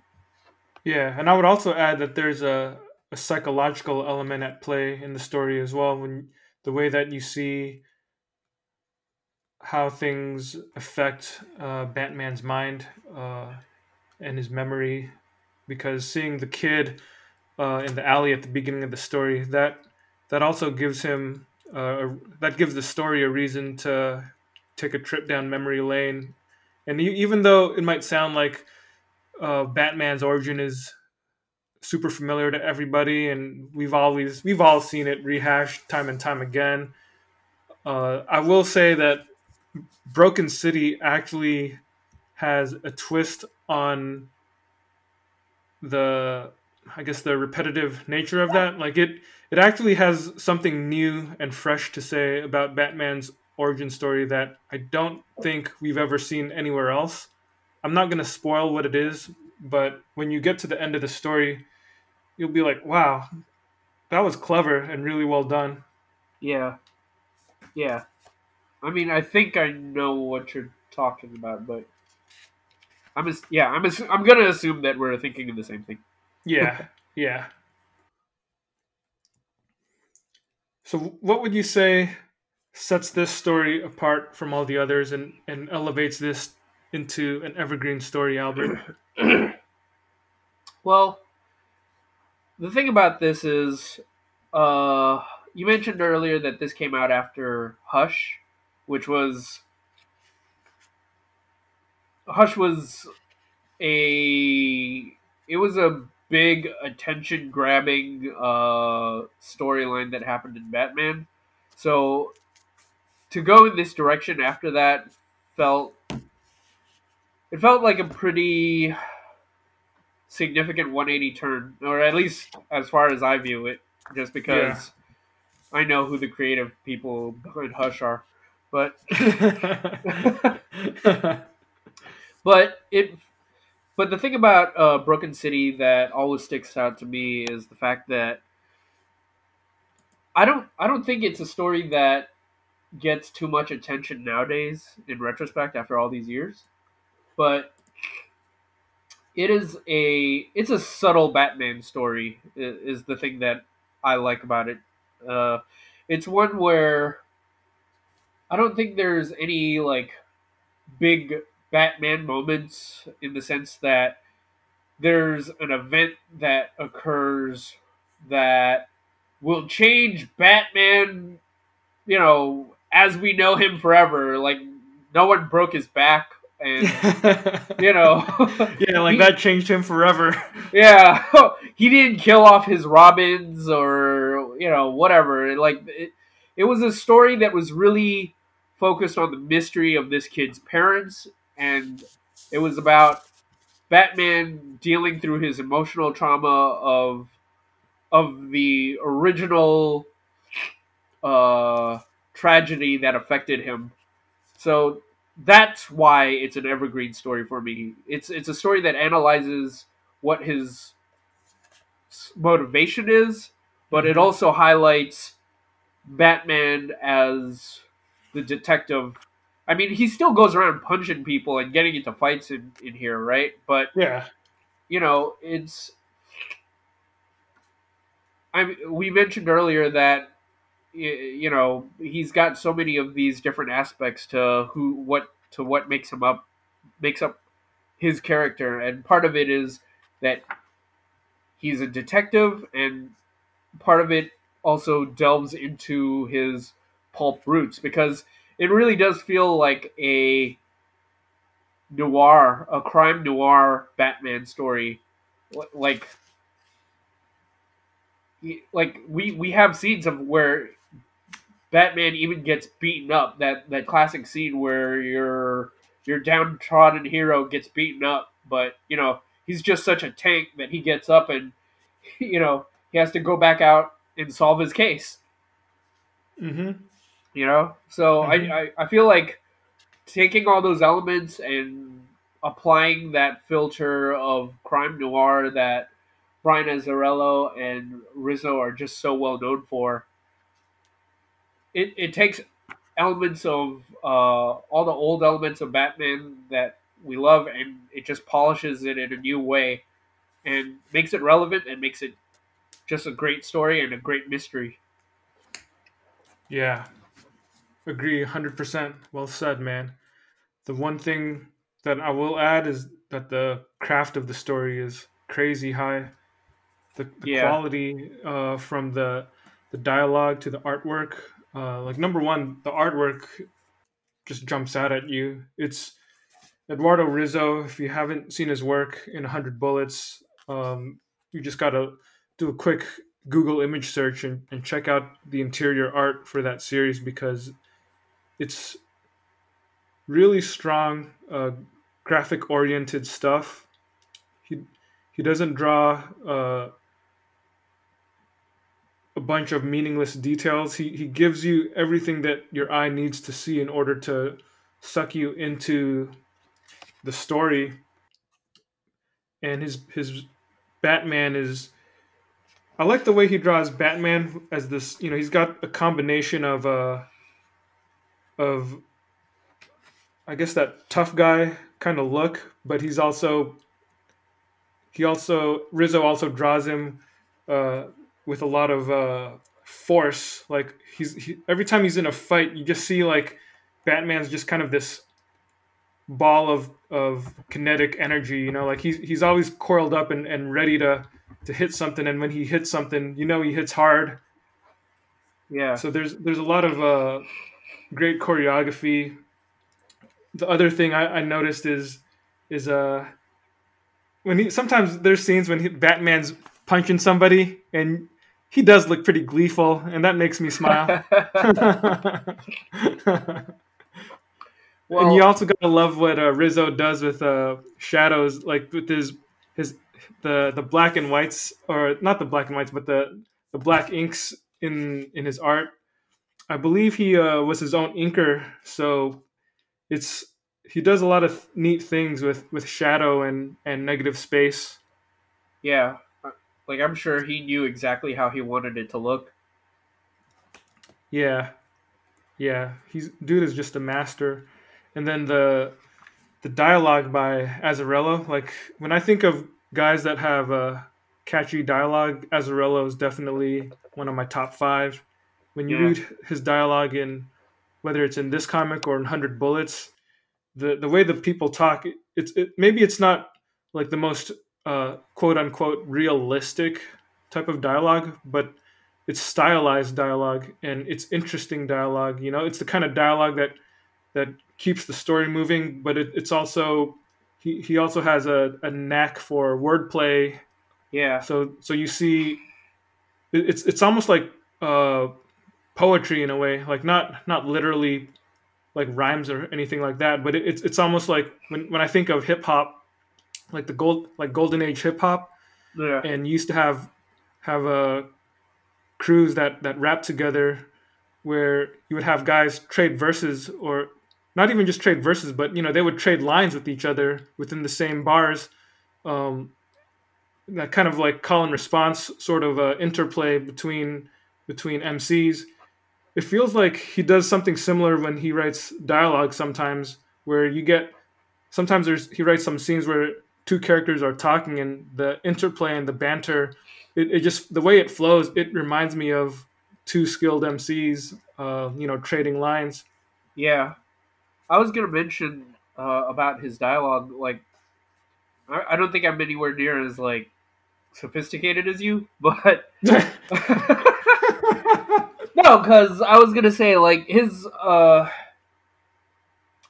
dialogue, like you mentioned earlier, there's a lot of wordplay in his dialogue, and I do find myself when I read his works, I do find myself having to read it multiple times really to capture the full effect, because the way that he writes often has people cutting other people off when they talk, Hmm. or like just jumping into I wouldn't say necessarily like mid sentence, but it almost feels like it's mid sentence, or like it starts in mid thought to the Sometimes they point. interrupt each other. Yeah, Other times, exactly. other times the dialogue just feels like it's so rapid fire that Yeah, like a real person can't yeah, think so fast to think of something that witty. But exactly. but That's but exactly what I was gonna. yeah, Yeah. he uses he's like the one guy I can think of who integrates puns into his dialogue, and it doesn't make me mad. That Nice. is not easy, man. I'm not a Yeah, big fan of puns, but this guy, he knows how to use puns well. yeah, yeah. Like it feels like everyone in his world is just super witty, right? And just capable of having snappy repertoire with one another on the spot. Whereas in the real world, if you listen to a conversation between two people, you're just like, I can't believe I share a species with you.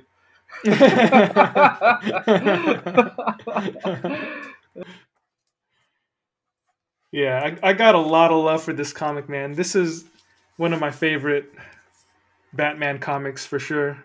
I would definitely recommend for our readers. I would definitely recommend people seeking out the Batman by Azzarello and Rizzo Deluxe Edition hardcover, just because it also contains some of their other Batman stories that are absolutely worth owning and reading as well. Nice, nice.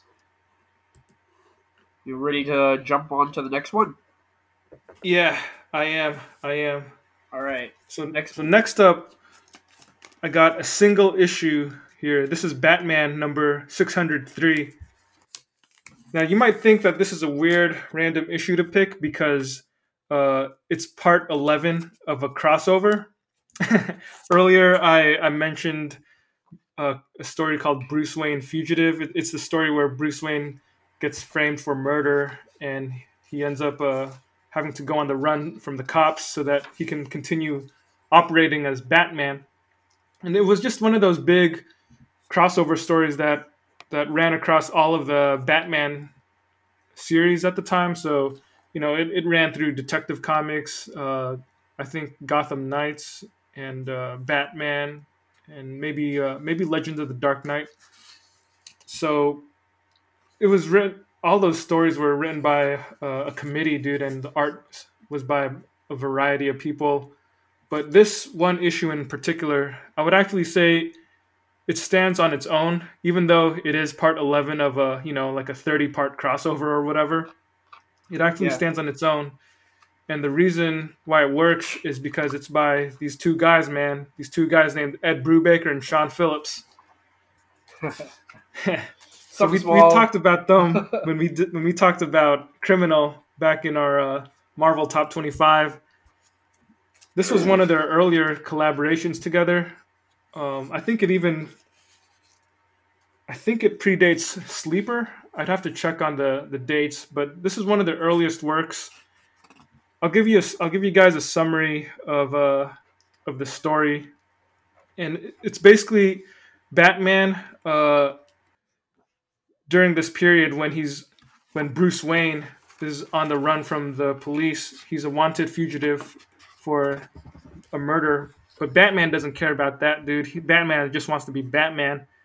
So he's off doing his thing while his friends, his friends are still trying to reach out to him, but he's also this is also the period of the jerk Batman, so he ain't really having that. But what ends up happening is that Leslie Tompkins somehow uses Catwoman to get word to Batman that the cop who originally showed up to the murder of Bruce Wayne's parents, he's an old man right now. That cop is he's dying, or he's got some kind of terminal illness, and he's gonna die. So he doesn't have too much time. And Leslie Tompkins, one of Batman's, I guess, longtime allies, she lets him know that he's in the hospital and he wants to talk to Batman. And this detective is named Detective Sloan. And apparently, as Batman goes to meet him, and it turns out that Detective Sloan, all this time, he's been haunted by this case, man. He's been haunted by the murder of the Waynes because he's never been able to solve the case. And in the current storyline, Bruce Wayne is wanted for murder. So him being the cop that first met Bruce Wayne at the scene, 8-year-old Bruce Wayne at the scene of his parents' murder, he feels something for Bruce Wayne, and his dream is that somebody would solve Bruce Wayne's parents' murder, and he can't do it anymore because he's dying of cancer or something. So what he ends up doing when he meets Batman, he gives Batman a box with all of the evidence that he collected over the years for the case, and he wants Batman to take over that case for him, and maybe he's thinking, this guy's Batman, maybe he can solve something that a normal person was never able to solve. So he actually doesn't know Batman is Bruce Wayne, but through their conversation, you get to see Batman reflect on his past and all that's happened. Um, at the very end of it, Batman takes the box with all the evidence. He drives off, reminisces, and at that point, at the very end of the story, he it's the first time in the story it's the first time in the crossover that he reaches out back to Oracle and by extension the rest of the Bat family, and that's just basically kind of how it ends. But the reason why this story works is that number one, it gives you a full summary of everything that Batman stands for. It gives you a summary of his origins. It gives you a look into his mind and his heart in regards to how he feels about his parents and how he feels about continuing on his endless crusade. The, and at the very end, there's this scene that I think summarizes what Batman's about, and it's a scene where Batman is driving back to his headquarters, to his Batcave, and he's thinking about something that Detective Sloan had said to him, and I'm just gonna read it. But he's as he's reminiscing, he hears Detective Sloan's voice in his head saying, "Some cases they just haunt you. If you'd have just seen this kid's eyes that night, you'd understand. Most of us have defining moments in our lives, things that make us who we are. Mostly, these moments are tragedies. The defining moment of Bruce Wayne's life was in that alley where his innocence was ripped away. Everything he's done since then is a direct result of that moment, whether he knows it or not. That boy was changed that night, but it wasn't into a killer. Help him get back his life. He deserves that much, at least." So, yeah, just that passage, man. I think that passage encapsulates everything that you need to know about Batman. And it's Brubaker and Phillips, so the artwork is awesome. It's pretty moving. That's some. Yeah, That's a powerful bit of dialogue there. yeah, it is, man. And combined with the art, it really is powerful. And it's Sean Phillips.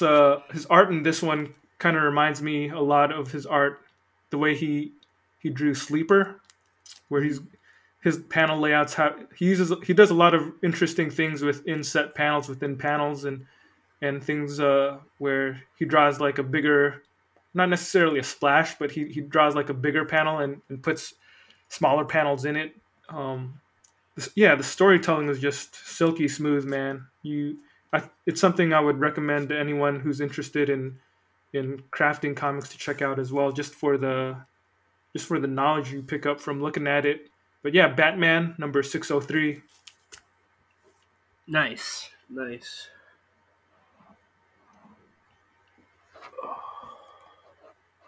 You want to move on to the next one?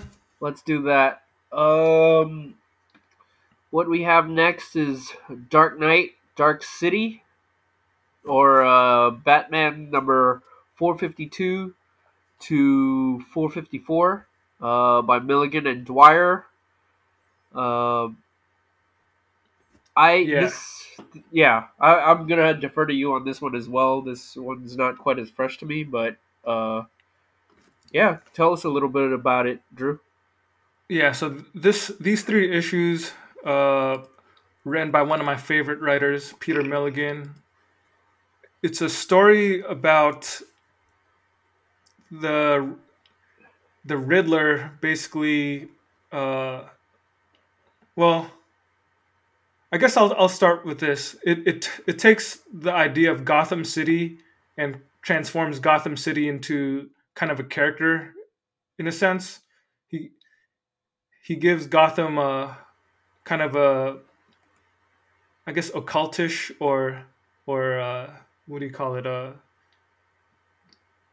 sort of mystical heritage or origin, and he gives it that kind of history. Takes us to the present where the Riddler discovers that history and uses that knowledge of Gotham's history commit a new series of crimes. And this is probably the creepiest Riddler I've ever seen. If we were doing a list about evergreen Riddler stories, this has to be up there. But it, Well, I huh? mean, Riddler's going to be in that new movie, so we'll see about that. uh, I can only hope that that movie motivates them to do a hardcover of this story. So if I get something out of it, then I guess I can be okay with that.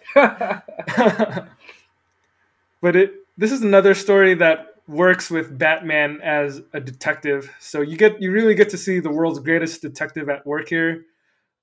It was a story from the '90s, and it wasn't. I don't think it's quite as ridiculously grim and dark as a lot of other '90s stuff. Although it is, uh, it's still sort of in that Batman Year One kind of vein, where it is more of a serious street level kind of story. But except in addition to that, there's an added complication of some kind of mystical elements. Can I ask you something real quick? Yeah, yeah. Um, there wasn't a sense of like, would you call it gothic by any means? Mm, I think that would be a decent adjective to use. Maybe it's not the first thing I think when I read Yeah, it, but now that you've brought it to my mind, yeah, I would say that that's probably an accurate adjective. because when you describe how the city itself gets made into a character, like that's the first thing that it evokes in my mind is the Yeah, idea of uh yeah, of like gothic horror, I guess, or you know, yeah, absolutely. Now that you've brought that up, I would definitely agree with that. Yeah, yeah. Which I mean, now that you've clarified that for me, it does sound like it's an interesting take on Batman as well, right? So it not only explores the existing uh character background of Batman as the detective and of Gotham City, but it it adds this sheen of gothic horror to it, which we don't really see too often. So that's pretty interesting sounding stuff. yeah, yeah. It is. And another interesting factoid is that one of the elements introduced into in this story is the concept of Barbados, who is the Bat God, and this is a story that originally introduced that, and Grant Morrison would later take that concept, which was interesting because I think after this story, I don't think anyone ever thought of Barbados for like decades, and Yeah, then and then um Dark Knight's Metal used it. oh, I they think did. Oh yeah, that's right. Barbados is. I don't really remember too much about Dark Knight's Metal, but I know Barbados is and Batman plays a big part in it. Yeah, So apparently they went back to that well,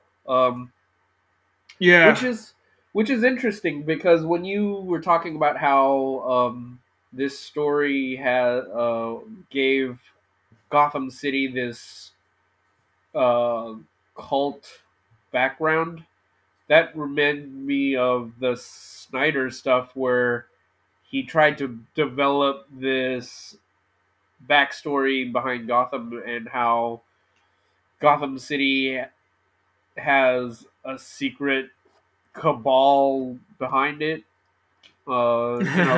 The founding families of Gotham or whatever they're called. yeah. So I wonder. It makes me wonder if Snyder was a Milligan fan, if he had read any of that stuff. Yeah, maybe he did. Maybe he ended up checking that story out after Grant Morrison went back and referred to it because Grant Morrison was the one who brought back Barbados during his run too. Yeah, that's Um, true. yeah, and from what I remember at the end of Dark Knight, Dark City, what is hinted is that Barbados is the spirit of Gotham, and it's kind of ambiguous, but it's sort of like a story where uh, Barbados is telling us or telling Batman that he's the one that's responsible for creating Batman, but um, at the end of the story, it's left ambiguous because, like, number one, how can you trust a demon? Yeah. And number two, it's like even if Barbados did what he said, you know, is he actually in control of anything, or was all this real? It's just one of those things that leaves with an ambiguous ending, and then for all those years afterwards, because I think this story was like really early '90s, and they never brought back Barbados again until Grant Morrison in the mid 2000s. Yeah. And It, I guess now he's a weird looking multiverse metal creature thingamabob. I don't know. yeah, I don't know. Yeah, I mean, when you said Barbados, that for some odd reason that jumped out at me, and I was like, oh yeah, that was in metal. So, um, I forget how Snyder uses it, but I part of me thinks that he doesn't leave it ambiguous and might even make it more. I don't know. All that to say that I probably would not recommend metal.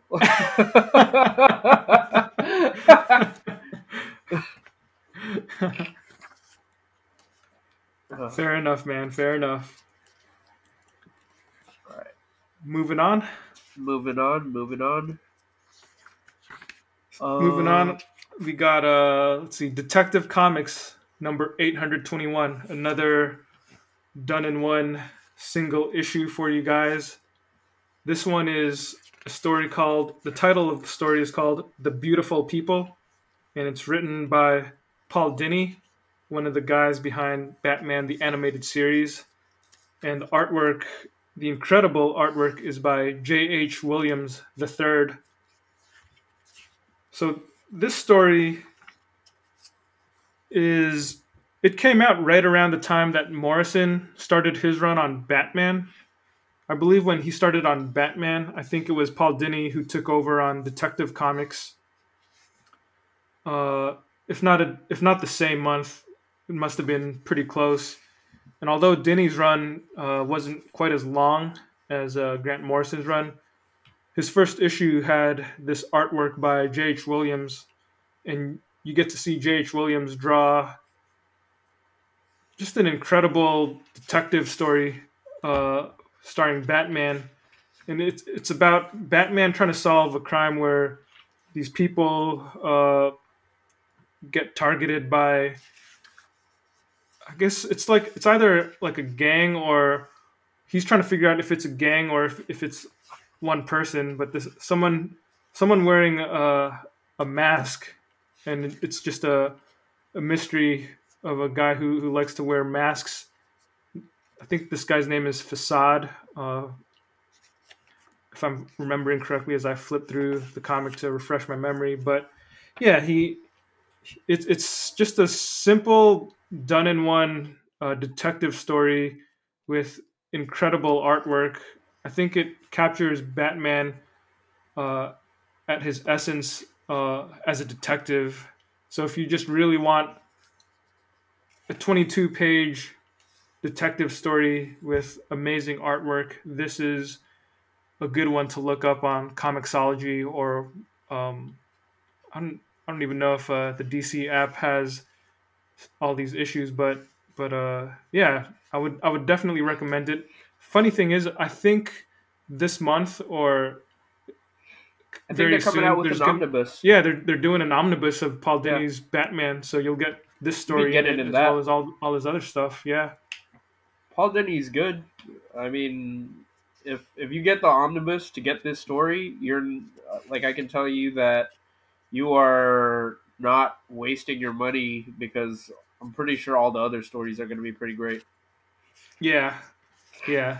In this issue in particular, he I don't know if anybody's ever brought back Facade or used him in any other stories, but it's he's a creative, creepy kind of looking villain, and um, again, I would recommend this story because it just it's a complete, satisfying story done in 22 pages, which is unfortunately not too common when it comes to a lot of superheroes. Yeah, it's it's a hard task just because the nature of comics is to keep drawing you in and to constantly leave you with dangling plot threads to keep you buying. So if a writer can do a story where you can just read the one issue and get massive amounts of enjoyment from it, uh, it's a blessing in disguise. Yeah, totally, man. And the other thing about this comic, about this issue, is that if you enjoy Batman the animated series and you think about how so many of those stories were episodic in nature, right? Like you could watch any random episode of that cartoon series and feel satisfied that you got a quality Batman story. This is exactly the same type of feeling you get, except it's a little bit more, I guess, a little bit more adult than the cartoon because the cartoon still has to be acceptable for children. But this is, I mean, this isn't like crazy violent or anything, but I think because there's less of an emphasis on physical action, you do get more of that tension that comes from trying to sleuth through a crime. Hmm. Hmm.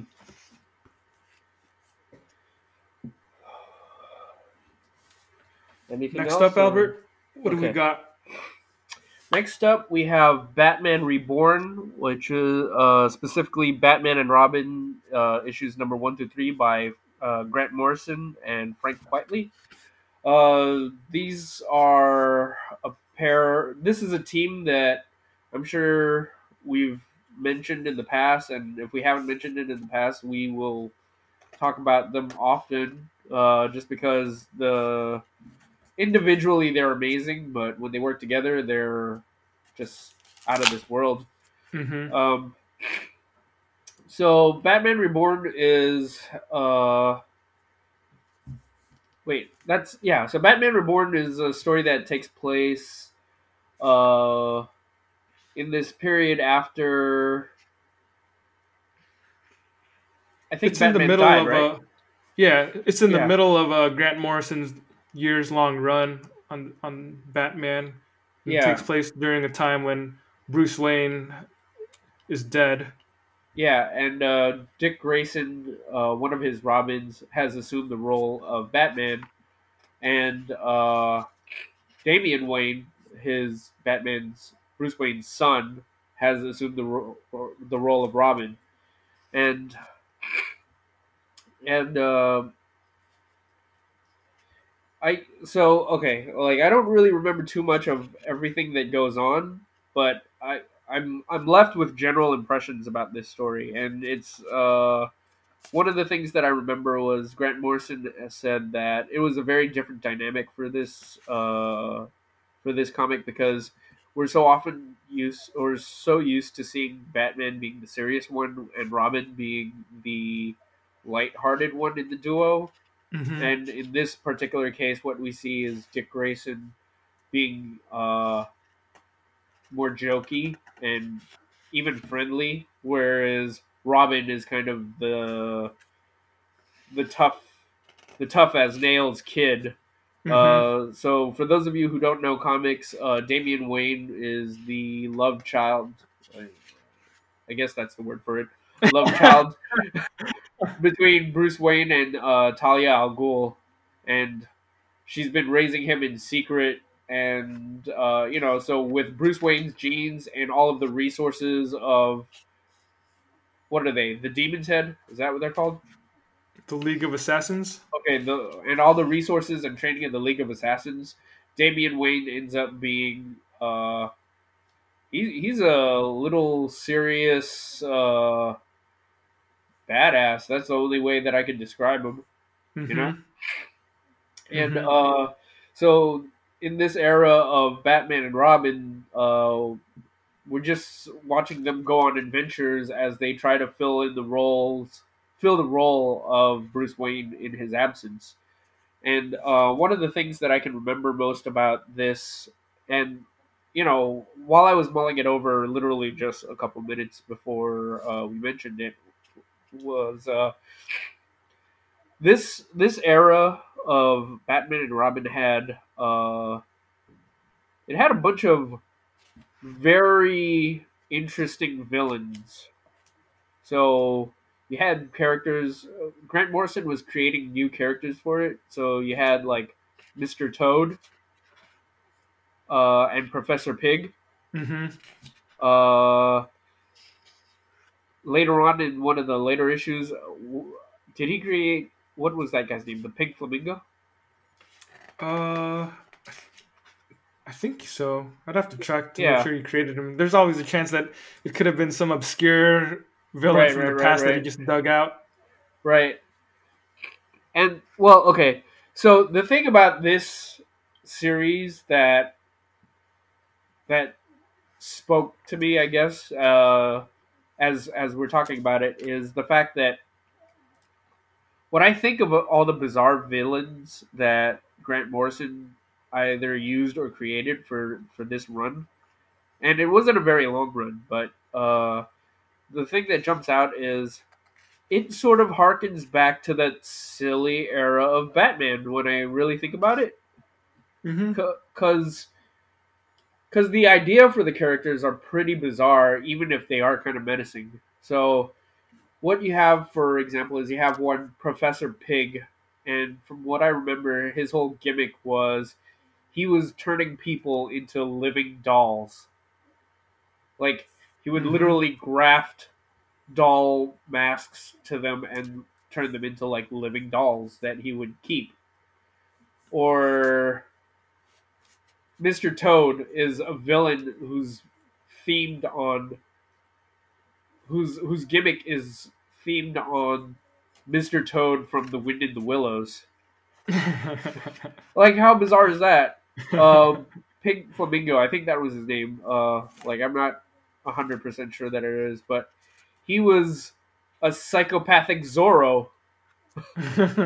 Like Grant Morrison wanted to do a psychopathic Zorro that they would have to face because because a big part of Batman's mythology is he was inspired by Zorro, and what happens when Batman comes face to face with a twisted version of his idol, I guess. Uh, and even the costume for they reintroduced the Red Hood, and the costume that they have him wearing is a pretty bizarre throwback costume to earlier superheroes. It's basically the Red Hood mask, and like if you know what the original Red Hood looked like, or as far as I can remember, the Red Hood that I envision is he's got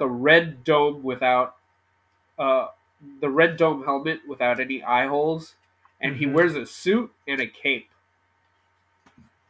Is that right? A suit. Yeah. Well, I know in the last issue of these first three issues, when we see the Red Hood. No, no, no, no. I'm talking about the Red Hood as he was presented like way back in the day. Oh, okay. Yeah, I think he was just wearing normal clothes. Yeah, he was just and when they reintroduce him for this run of Batman and Robin, like he's got a pretty far out costume from what I remember. Uh it it looks like a like an old school superhero supervillain Yeah. costume. Like he's got like a really high collar. He's got a cape. Uh, it's black and white, and he's got an emblem right in the dead center of his chest. Like it's it's comic booky. That's the only way that I could describe it. you know, Yeah. it, Yeah. it's like He it, revels in the fun of it. yeah, in an era where so many costumes have been altered to be made more practical looking, and everything is made to look like it's utilitarian. So everyone's costume has combat boots and work gloves, and uh, it all seems like it's all built with reason in mind. This was a costume that threw all that out the window and just went, I just want someone who's a super villain, if that Mm-hmm. makes any sense. Mm-hmm. So that's why when I look at this particular run, what it what jumps out to me is, or as to why it's an evergreen story, is when you when we mentioned earlier, like that there were all these different eras of Batman. This is one that looks back at that era with fondness and says, "Well, what if I was someone who grew up on that stuff and I wanted to do a modern contemporary version of that stuff?" And Grant Morrison does it with all sincerity and in all genuineness, and I think he does a great adventure story. You know? Yeah, absolutely. Absolutely. The story takes place in the midst of his run, uh, and obviously his run is something that we would have to recommend. But if you just have to pick one story from that run, this is probably that story. Which is funny because it's not Bruce Wayne at all. Like Bruce Wayne is dead as far as this characters know, so he doesn't even appear in the story. But there's still the idea of Batman. The idea of Batman lives on. I think when we were just talking about the Dark Knight Returns, we talked about how he becomes a myth or a legend. Batman becomes this idea that will never die. And there's this scene in Batman and Robin #2 where uh, Dick Grayson, he and Damian just had an argument, and Damian basically ditches him, and so Dick feels like he's I don't know, maybe not exactly feeling like a failure, but he's just kind of feeling like something is off, and that he shouldn't be doing this, that he shouldn't be dressing up as Batman because nobody believes that he's Batman.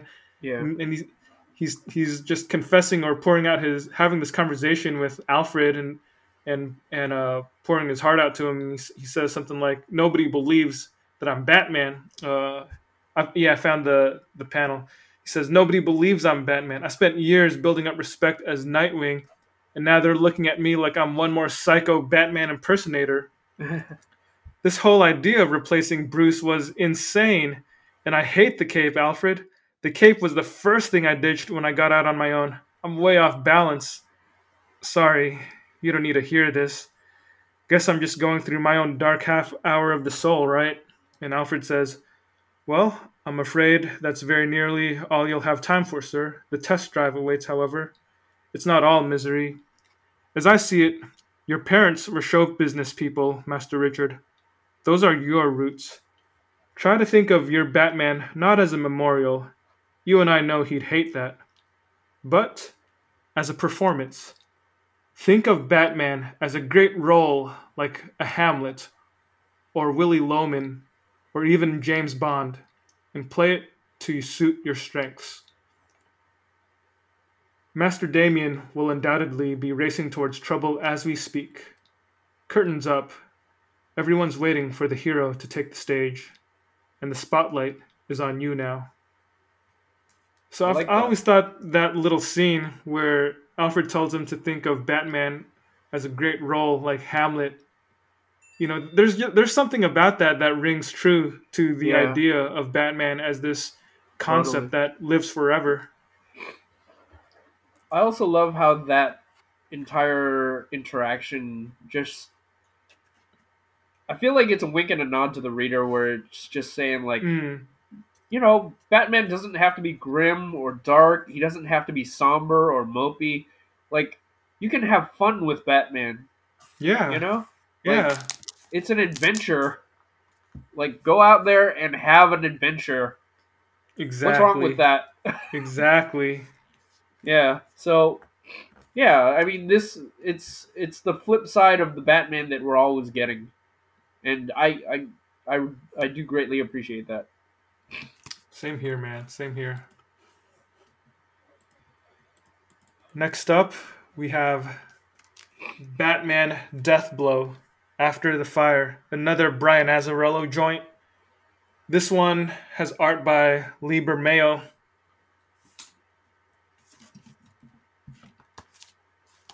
You got anything to say about this one, Albert? Uh, this is one that I haven't read in a very long time, so it's not quite as fresh in my memory. Yeah, I, I I'm gonna have to defer to you on this one. So, Death Blow is an old character from the 90s. Uh, Long story short, Deathblow was originally a Wildstorm character back when they were published by Image, but then when DC bought up Wildstorm, Jim Lee's studio, they owned all the rights to the characters.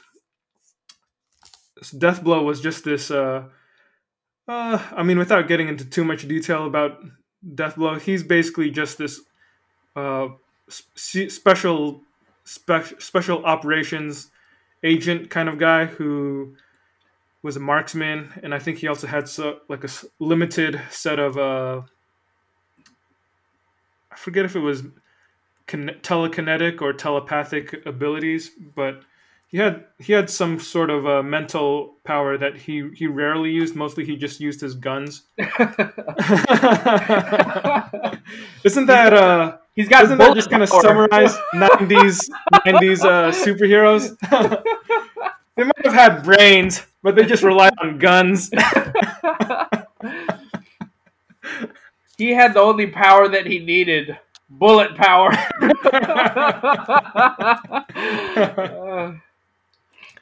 Yeah, so Deathblow is this Black Ops soldier who does anything it takes to complete his mission. So he's and the reason he's called Deathblow is because he kills people, and when he kills people, he leaves a calling card, and his calling card is a card with two red stripes down the middle.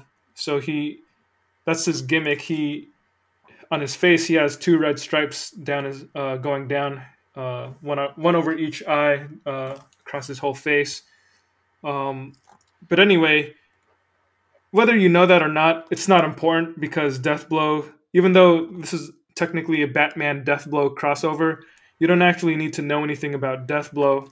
And in fact, when you start the story, Batman doesn't know anything about Deathblow either.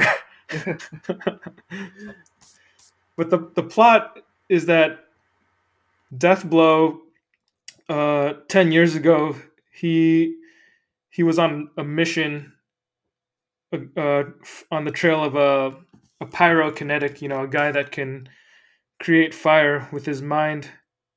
And I guess Deathblow never fully solved the case, or he never brought that super powered criminal to justice. Interestingly enough, in the comics, Deathblow died quite some time ago. So this comic doesn't bring him back. He starts off dead, and the only time you ever see him in the story is in flashbacks. So even though it's a crossover story, Batman never literally meets Deathblow. Instead, when Batman is tracking down this pyrokinetic who makes a comeback, that's when Batman learns about Deathblow. And the thing about this story is that it's another Batman as detective story. I don't know. Maybe that says something about our taste in Batman that we a lot of the stories lean towards Batman being the world's greatest detective.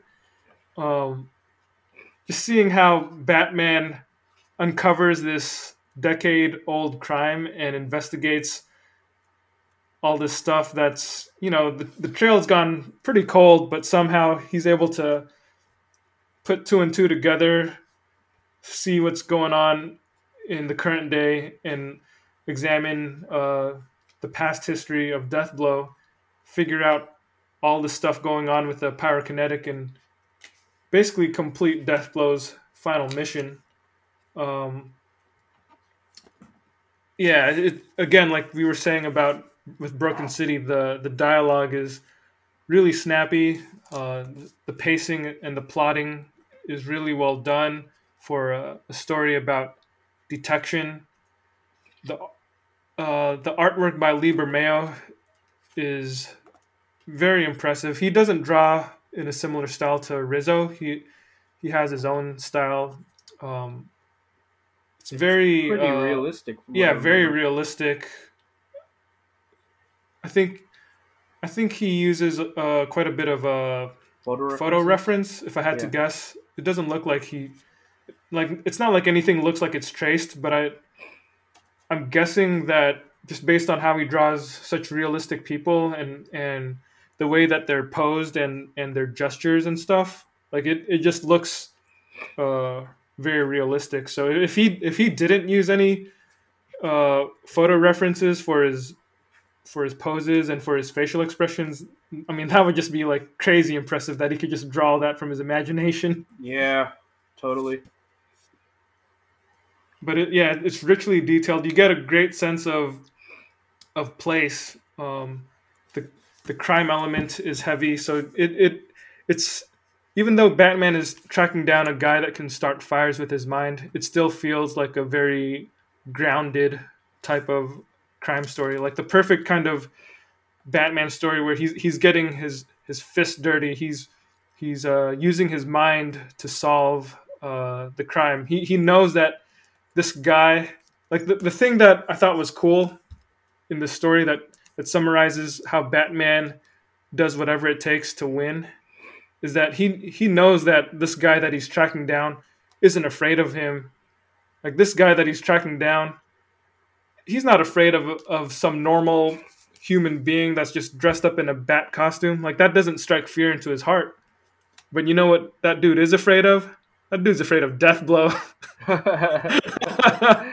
So Batman figures out how to use that fear against him, and it's pretty fun to see that come into play, man. Like it's a super satisfying ending.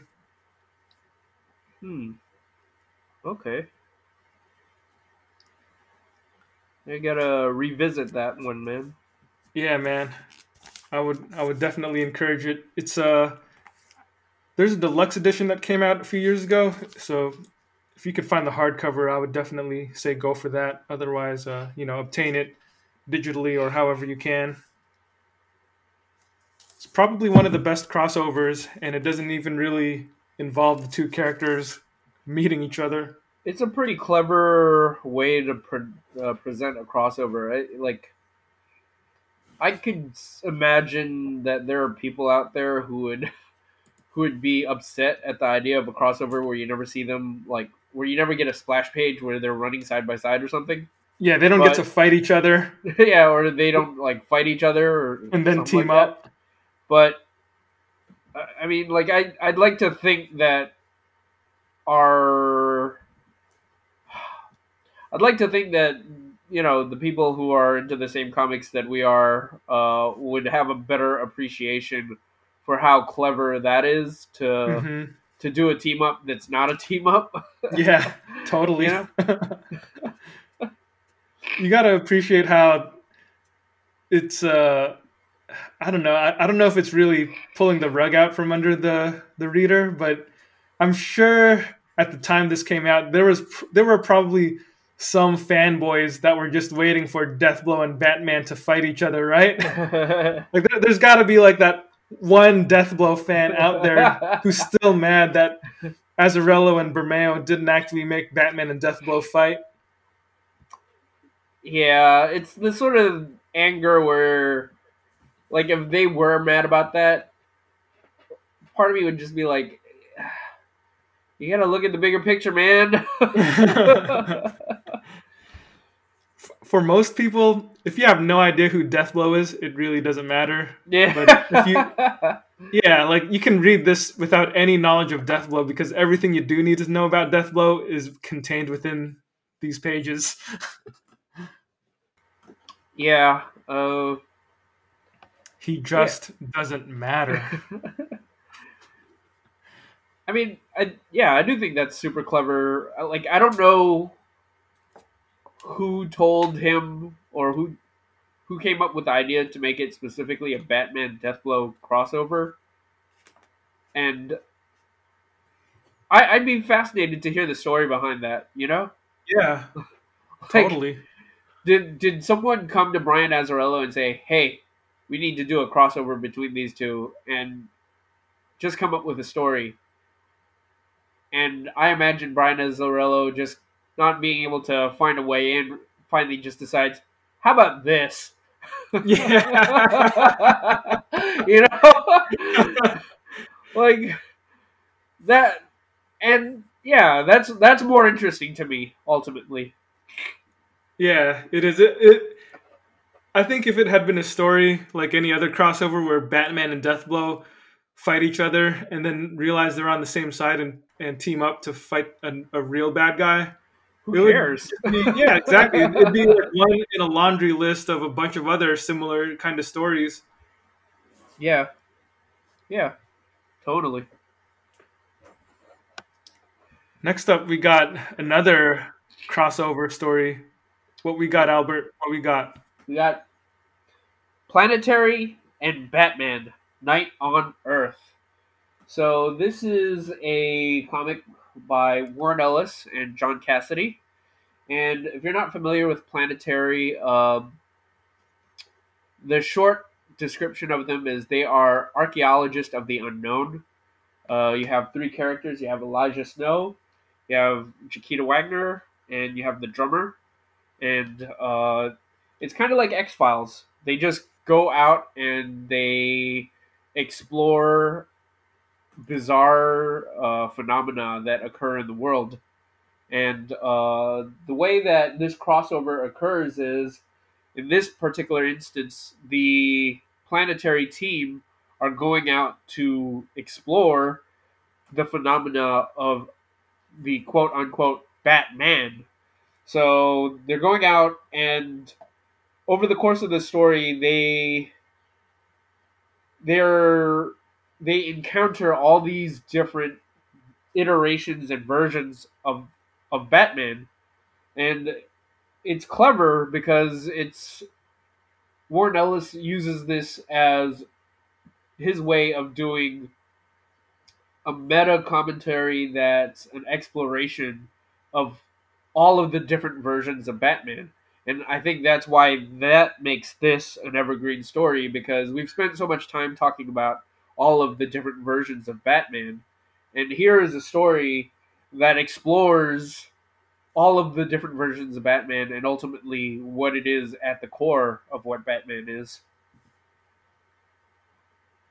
Mm-hmm. Mm-hmm. That sound Yeah, that sound about I right? agree. Yeah. It's really a trip through the history of Batman. Like something I forget exactly how it happens, but isn't there's like some kind of rift or some fluctuation in the space time continuum, I and want to say that that's what it is too.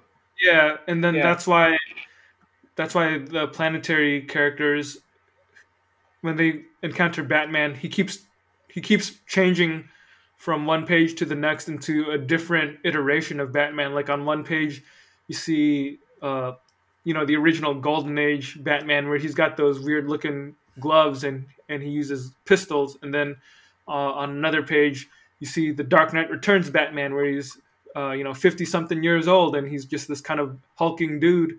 Yeah. You look on another page and you see the Adam West Batman. Yeah. Yeah. It's it's jokey, but it definitely has fun with the idea of the different Batmans.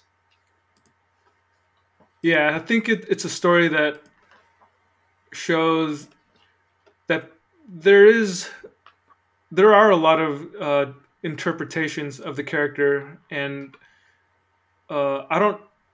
Well, would you say that the story concludes with the idea that there is one specific idealized version of Batman, or is it a story that says that all of these different versions are valid or legitimate? I think the latter, quite honestly, because I'm looking at this and it really does feel like in spite of it all, this at the core of Batman, this is what he is, right? So he's all these things, but even even though they're all so vastly different from one another, like at the end of it, he is a man. He is a man who is on a mission to try to, you know, save people from a similar fate as him. You know, Hmm. it, Hmm. he's man's indomitable will to do right, essentially. Hmm. And so that I would have to say that that's what I think Warren Ellis's take on Batman is. Yeah, yeah, Like makes sense. I'm looking at this one panel right here where it's towards the end and they're you know they're talking with this one version of Batman and he goes, "That's how you make the world make sense. And if you can do that, you can stop the world from making more people like us. And no one will have to be scared anymore." Uh, Yeah, that's a good line. yeah, you know. But you know what I want to hear though? I want to hear you read it in your gangster voice. Give me the 1920s gangster version of that line. I can try some other voices. I can do like a southern lawyer. That's how you make the world make sense.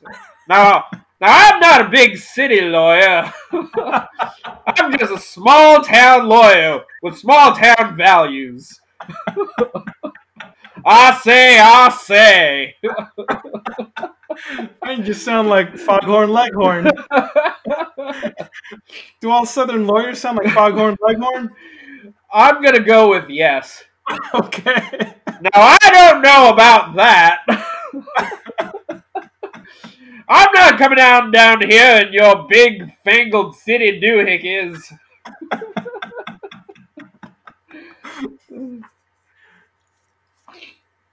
Yeah, but it's a great comic that explores what Batman is. It's something where when you're done with it, if you want to, you could really take the time and the energy to think about what your thoughts on Batman are.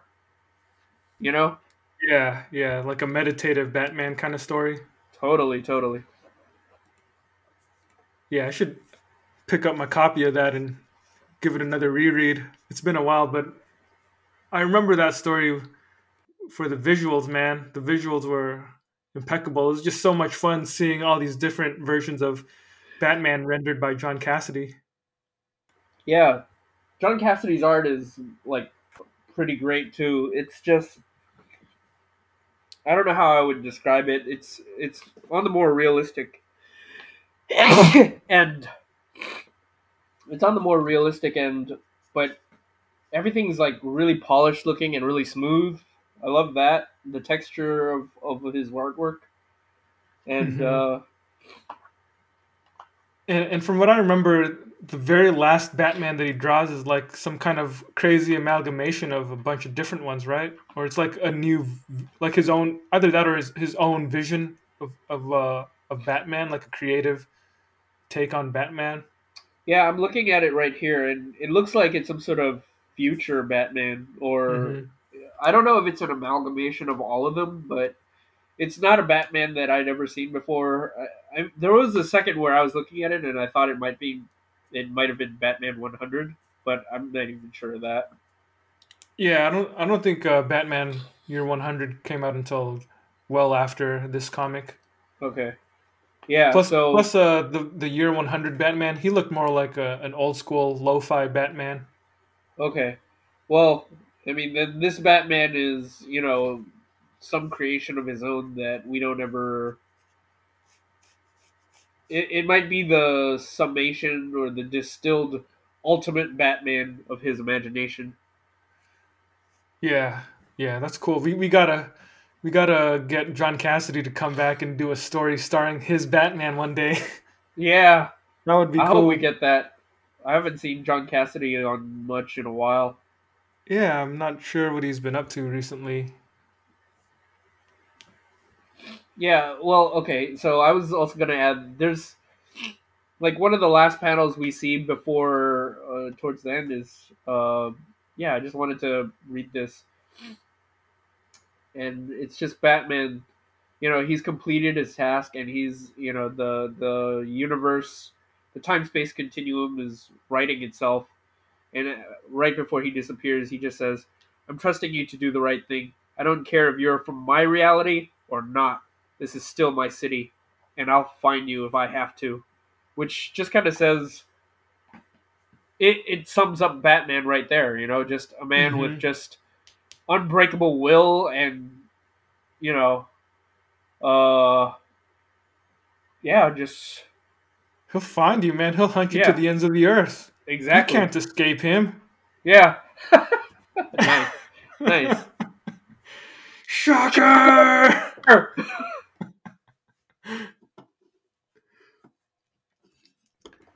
What do we got? Got one more. Whatever happened to the Cape Crusader? Yeah, so this was a comic by Andy Adam Kubert or Andy Adam, I think, Uh, right? Andy was the Oh, artist. Yeah. so it's by Andy Kubert and Neil Gaiman, and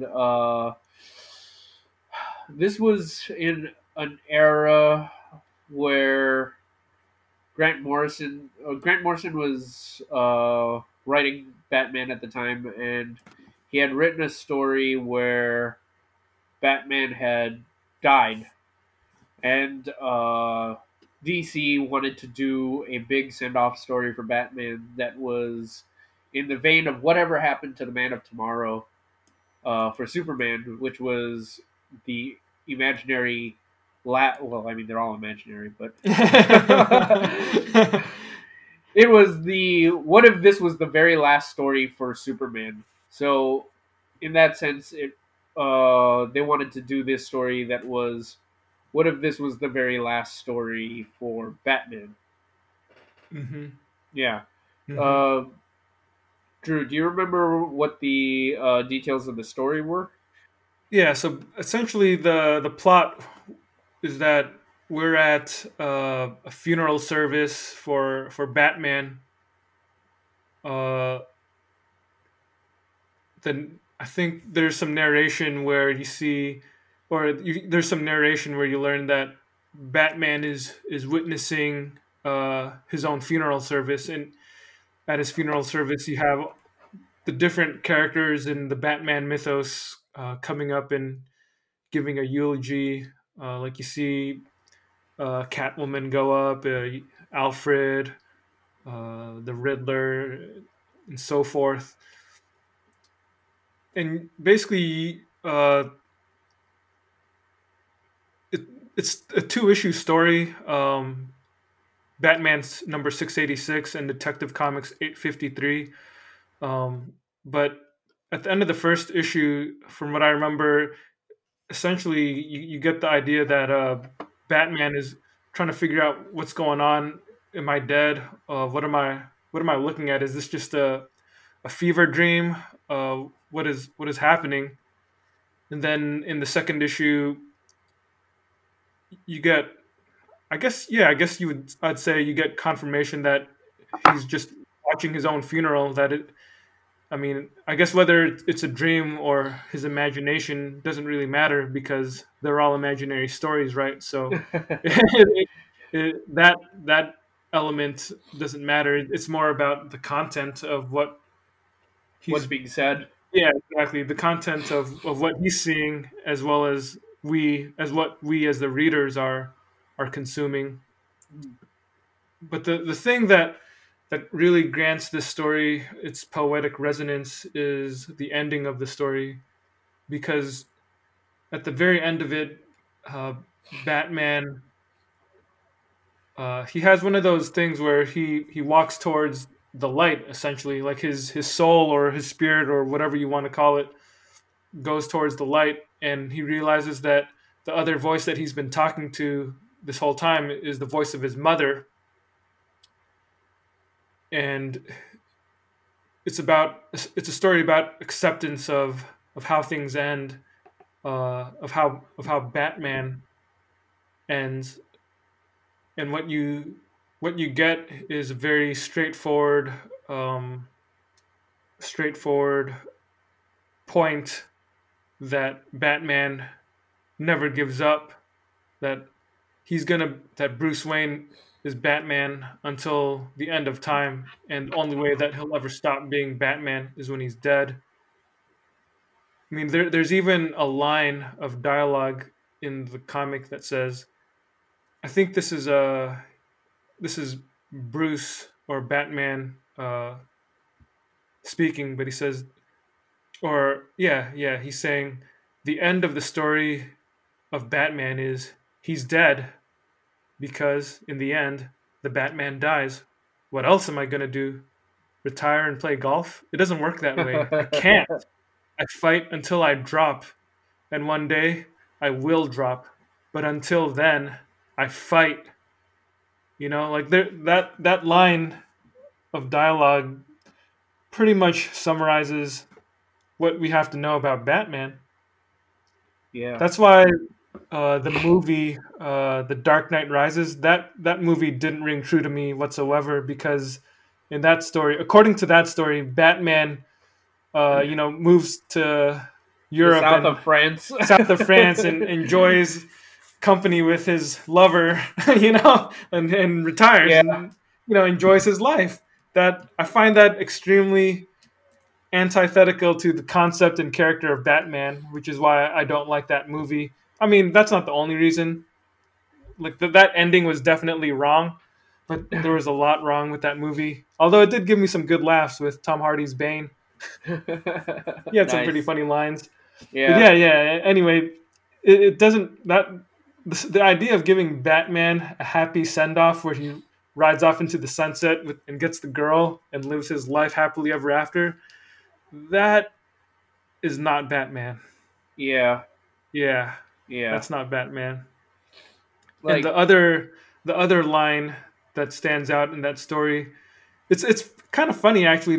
The way the story ends, it's a homage to the classic children's book Good Night, uh, Good Night Moon. Good Night Moon. Yeah, Ooh. where Batman says good night to all the things in the Batman mythos. Yeah. But there's a line from his mother, as he's walking into the end of things. His mother Martha says, "You don't get heaven or hell. Do you know the only reward you get for being Batman? You get to be Batman." Nice. Right? Yeah. And when you're a child, you get a handful of years of real happiness with your father, with me. It's more than some people get. You're done now, Bruce. This time, you can stop fighting now. Just for a few more years. It's over. Let it go. But yeah, I like that part where she says, "Do you know the only reward you get for being Batman? You get to be Batman." Yeah. Like on some It's level, like on a very childlike level, that's cool, that's awesome, whatever. But yeah. if you step back and actually think about it, it's just that's like a death sentence. Yeah. It's never ending. It's a never ending hell. Yeah. Ooh. Yeah. But I Yeah. like that story for being a really neat two-part summary of the idea of Batman. Yeah. Like to be honest, it's that ending that really makes the story for me. Like Yeah. without that ending, um, without those bits of dialogue, I think it would just be a memorable story because it's Neil Gaiman. But Yeah. with that ending, with those lines of dialogue, it's a classic. Yeah. I I would happen to agree with that. I mean, I don't remember the last bits of dialogue quite as much, but I do remember like the actual events of what happened at the end. Hmm. And yeah, it, it again plays into the idea of Batman as mythological, I guess. As yeah, like I don't want to give away too much, but that was the sense I walked away with. Right, right. Yeah, Yeah, gotta agree with that, man. yeah, So that's our list of evergreen stories. Certainly, it's not; these are not the only good Batman stories or anything, yeah, but these are just the ones that we came up with for this episode. And like as you said at the top of the episode, it's just stories that really summarize who and what the character is all about, and something that anyone can just pick up and read if they just want a taste of that. If they want a quick understanding or an overview of the concept of Batman. yeah. Uh, there's stuff that I feel would make it on a lot of people's lists, but we here at Between the Gutters have to be honest when we say that we would we would sternly disagree with some of those Mm-hmm. items. Mm-hmm. So let's I we can bring a little bit of attention to those just to acknowledge that we know what certain fans are thinking. Yeah. We see you guys.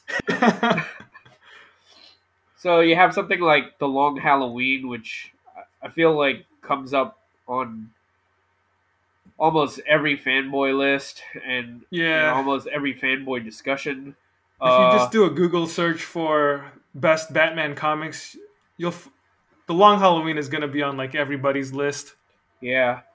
Uh, it's just a story about Batman going fighting through a gauntlet of villains to figure out who I don't even remember who like There was a serial killer, the Holiday. Holiday Killer, right? Yeah, Yeah, and he's trying to figure out who it is. So the I guess the gimmick of the series, it was a what, like a 12 issue miniseries, maxi yeah. series.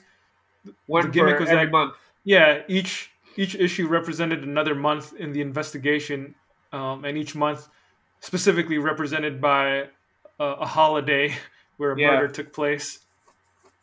yeah. And I can't say that. I don't know. I think at the time the novelty of it was, or certainly the art is great. I'll give it that. Tim Yeah, Sale is excellent. yeah. Uh, Tim Sale's artwork is awesome. yeah, but uh, There Jeff are Loeb. strong reasons why this is not an evergreen story in the Between the Gutters canon. Yeah, I question whether it's a real mystery. It it wasn't, as far as I'm concerned. Yeah, I Yeah, think it tries really hard to tell a story in the vein of a detective mystery. But for me, as somebody who's read a lot of crime fiction, including a lot of like detective procedural type of stories, this this breaks the rules of mystery storytelling. Like if you read Raymond Chandler, he wrote the Marlowe novels, and he also wrote something called, shoot, the title of it escapes me at this moment, but it was like the rules of a mystery story, um, and the way that the Long Halloween is structured is that it breaks a lot of those rules because it doesn't play fair with the reader. Like I think that's probably the most egregious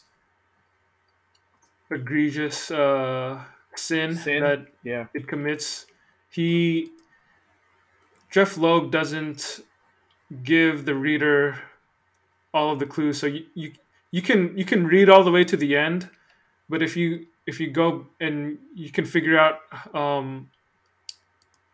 you know who the killer is, but if you go back and reread it, you'll find that those clues are not actually laid out for you in a way that you can actually solve the crime if you pay close attention.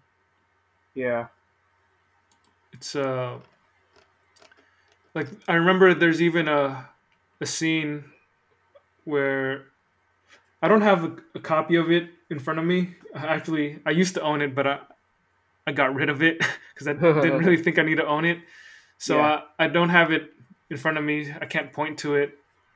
So I beg your pardon if my memory is slightly skewed, but there is one scene in particular that I remember where throughout most of the book, uh, the narration is Batman's internal narration.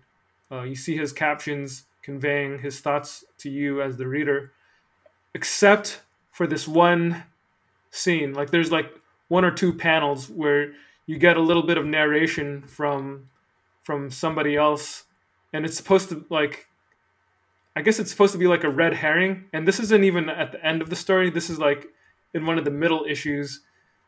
So and it just comes out of nowhere, and you don't hear from that character again.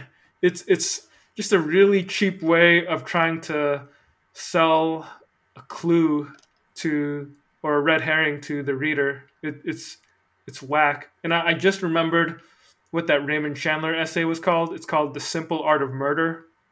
He wrote an essay uh, just about how you're supposed to craft a good Mystery. right, yeah. Yeah. Like how do you like it's a critique of the kind of mystery stories that were in vogue back in 40s or 50s. But I Yeah. think a lot of the rules of literature he explained actually still hold up. Yeah.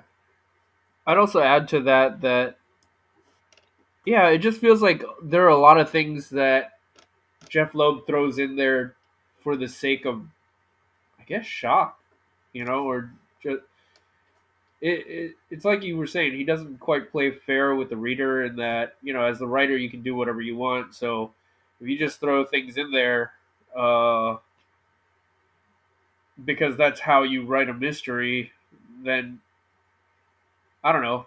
It just seems disorganized. It just seems like you wrote yourself into a corner and you just needed to conveniently throw something in there to like Yeah, make your mystery work, which isn't really a very good mystery if that's the case.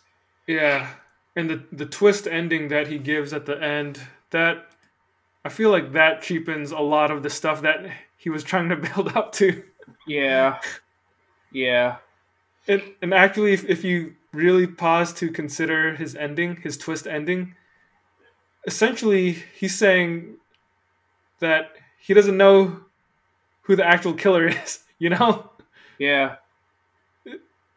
as Like, a reader, you're not left with well, a satisfying conclusion. I mean, we could just talk about it, I guess, right? like, Yeah, so at the end, the revelation is Harvey Dent is the killer, but then there's an added scene at the end of that where it turns out that maybe he wasn't really the killer the whole time, but his wife was the killer, Harvey yeah, Dent's wife, which was like, oh, okay. I yeah. mean, it That just felt like they threw that in there just to add that extra layer of shock value. it was definitely there for shock value. Yeah, to be like, oh, you thought you could figure out this mystery, but check this out. I had this one extra thing, Yeah, you know? yeah, Now it'd be different if like you had said, if he had established from the beginning that the pieces were there, so that you as the reader from the beginning could look back, take a step back at all the clues, look at it, and go, "Oh shoot, maybe she really was the killer all along." But yeah, there's no real indication of that. yeah, yeah. None whatsoever. It was a cop out. It was just cheaply Yeah, done, yeah, man. yeah. Um, It also it's also funny because the Long Halloween establishes a trope that Jeff Loeb would constantly he would constantly go back to that well of having his Yeah, hero fight a gauntlet of his villains with some kind of shadowy mastermind in the background. yeah. That's He did that yeah. a lot. He did that a lot, dude. It felt like whenever he got a chance to do a new character, he wanted to play with all the toys in that toy chest, and the only way he knew how to play with that was how to what's a way to get you know you know the Hulk to fight all these characters. I'm just gonna have a gauntlet and have a mastermind who's orchestrating the whole thing so that he has to fight each of them one Yeah. by one. And Yeah. it's just it's lame. It's lame. And speaking of Yeah. that, and Jeff Loeb gets a lot of love for all the work that he did on Batman. So, following up the Long Halloween, he had Dark Victory, which was the sequel series, Hmm. and I don't really remember all the details of that one. I think there was like a copycat killer, and I'll just spoil this one too. But Hmm. turns out that the daughter of Carmine Falcone, I think, was we thought she was paralyzed, but she wasn't paralyzed. Yeah. Does that Yeah. sound familiar to you? Yeah, and Yep. so she was the one who was actually killing all the people, or Yeah. something like that. Yep. Uh, yeah. And then the other I don't think Dark Victory gets quite as much recognition as The Long Halloween does, but the other big one that gets a lot of recognition for Jeff Loeb is Hush. It's a story in which there's a mysterious villain who's messing with Bruce Wayne slash Batman, and the way that he's doing it is by having Batman fight all of his villains in a gauntlet. He, Yeah. yeah, and the big thing for this one was Jim Lee drew it, and I don't know. I feel like the only reason people love it is because of the one scene between Superman and Batman where they fight. I Yeah. can't really think of any other reason why people love it. Well, They love Jim Lee's art. yeah, For some uh, reason, Hush, this is a character that still crops up here and there. I think Heck, they even people, made one of those animated film adaptations of Hush, of yeah, this story. I think they like that bandage look. They think it's cool or something. Well, okay, I don't want to spend too much energy all the talking about the story, uh, talking about the story, but All we the need to know big, about the story is that Batman goes through a gauntlet that's yeah, organized by a secret mastermind. I feel like the big takeaways from the story and spoilers, in case you want to read it, you might want to turn away for a couple of seconds. But the big takeaways were Jason Todd came back to life, but he wasn't really Jason Todd. But it gave DC the idea to bring Jason Todd back to life at Hmm. some point down the road. In addition to that, the other big thing was the Riddler. I guess was far more clever than we all had thought initially, and he was actually smart enough to figure out Batman's secret identity. But Hmm. because of his compulsion, he can't find it in himself to give the answer to the world's greatest riddle, which is that Batman is Bruce Wayne. The other funny Uh, thing is that yeah. Hush, like one of the driving points of the so-called mystery of the story, was Batman was trying to figure out the identity of Hush, the guy whose face is wrapped in bandages. Yeah. And guess what? Hush, his secret identity is the one new character that's introduced in the story. You know, you know, Bruce Wayne's long lost childhood friend Yeah. that has never shown up before until this story. He happens to be Hush. What a Yeah. shock! What are the odds? That one new guy, He's the other new guy. Jeez, that is too funny, man. Uh, what we also have here is another big story that I think fans will all agree that they consider it to be a evergreen Batman story, but we just can't find it in ourselves. It is Court of Owls by Scott Snyder and Greg Capullo. Yep. It was the new 50, so the era is the new 52. This was the DC universe that had been revamped so that they could reintroduce it to newer fans. And what we have is the first story for this new Batman era, and it's a story that introduces. It's a story that, like I mentioned, I'm pretty sure I mentioned earlier in the podcast, that introduces the concept of Gotham City being, uh, of there being these families that secretly had an alliance that were the foundation for the building of Gotham City. Yeah, a And secret society that has run the city all this time. yeah, yeah, and I it's been a while since I read it, so I don't really remember too much about the story, but I feel like Scott Snyder's thing is he likes to introduce these like big shocking moments so that fundamentally change everything we know about the character.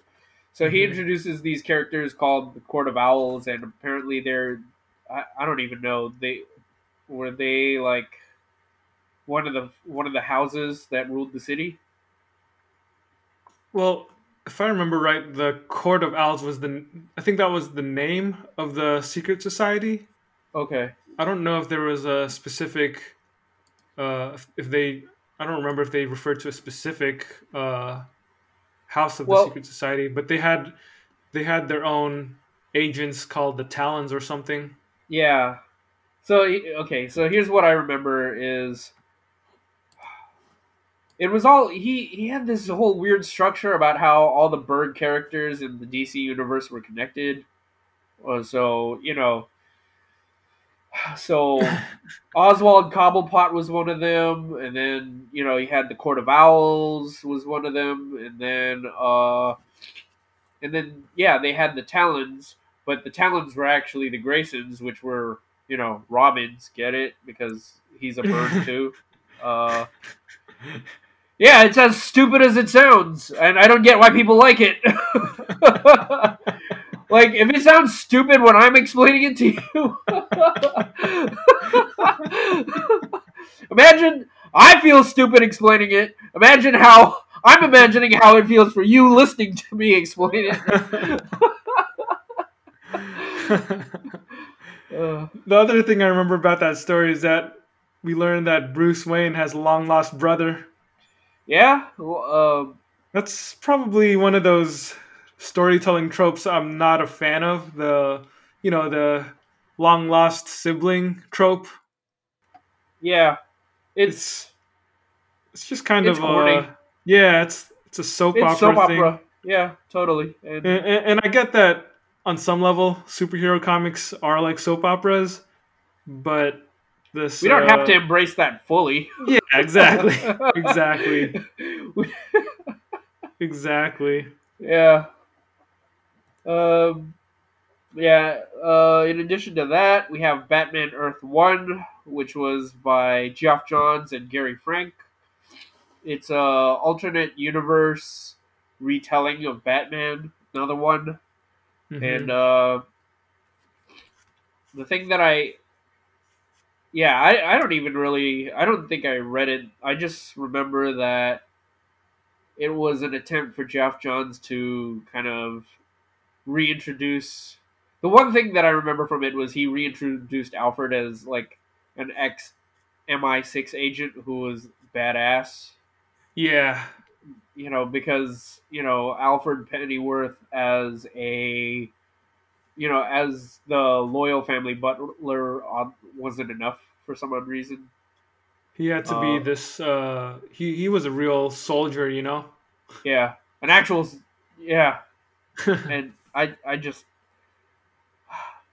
like I never read it, but that in and of itself was enough for me to know that this is not my kind of comic.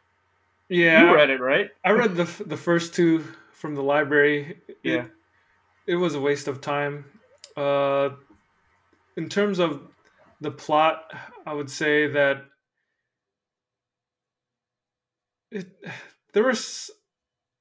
I don't really remember the plot too well. It's one of those stories where after reading it, I'll the thing that I'll remember the most is the feeling I had after finishing it. so so I remember elements of the plot. Like I think Killer Croc was in one of them, and I think there was something about Bruce Wayne's mother being involved with the foundation of Arkham Asylum or something. But uh, honestly, like none of those plot details really made much of a difference to me. At the end of the day, it was a story that I read because it was Jeff Johns, and he's just a notable writer, a prominent writer, and I just thought that in order to be up to date with what people are talking about, I would just read that comic. But it just goes to show and confirm in my mind that there are plenty of things that people can talk about that I don't need to think about whatsoever. totally. Another big title is Nightfall. This was something that we all grew up with. This was the story of the breaking of the Batman. Yep. Uh, it was Bane the breaks story. his Yeah, it was. back. Yeah, it was the story that introduced Bane, and I feel like even people who aren't into comics know about Bane and how Bane broke Batman's back, like Yeah. on the same level of how Doomsday was the one that killed Superman. Yeah. Um, yeah, it's just I don't know what it's a product of the '90s. It's gimmicky. Uh, It was a crossover, so it was done by a bunch of different people. yeah, there was no consistency. And if you take Nightfall as one part of the story, you also got to look at the follow-ups to it, like Night's End, Night Quest. I think it was Night Quest and then Night's End. But like that whole era of the '90s was just kind of a slog. Like, don't Yeah, get me wrong, when I was a kid, I was interested just because it was Batman. yeah, But part of the story involves Bane breaking Batman's back, and then Batman gets replaced by this guy named Azrael, who gets a new Batman, who becomes Batman, but wears this costume that looks like a stereotypical '90s costume, complete with a bunch of pouches and metal claws on his fingers. it's a pretty ridiculous costume. Yeah, He's got like these claws, and it just looks like it'd be cumbersome to move around in, and yeah, it's ugly. yeah. Even so, I think I would be more likely to revisit that comic than the other ones we've talked about so far, if only because of nostalgia. Well, I think there's a chance that some of it was decently written. Like I think Chuck Austin wrote some of it. Wait, you mean Chuck Dixon? Oh, Chuck Dixon. Sorry, sorry, Chuck Dixon. Better be careful, man. You almost gave Chuck Austin a compliment.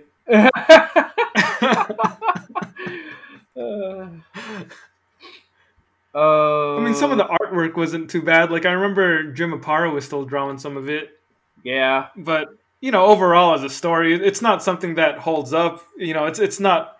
It's just a typical '90s crossover. yeah, huge spectacle, but not in a good way. Yeah. Yeah. Uh, Another one that we feel that a lot of people will point to is Metal. Uh, what is it? Dark Knight's Metal, or is it just Metal? I don't even know. I already forgot, man. I think Yeah, it is Dark Knight Metal. Yeah, it's another Scott Snyder joint, and it was his giant event for the Dark DC. Knights. Oh, Dark Knights medal. Yeah. It was his giant event for the DC universe that ties Batman to the Dark Multiverse. I don't know how those. Oh wait, no, I know this much. Barbados is somehow involved. So Barbados, I think, comes from the Dark. I don't even know. Okay, I'm not gonna say because I can't say for sure. But uh, the only thing that I can say about it, and I did read it. I just don't remember it.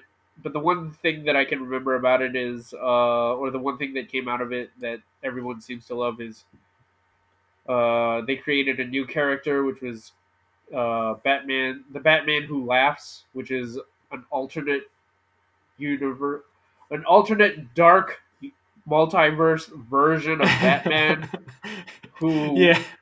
who was poisoned by the Joker's gas and driven insane.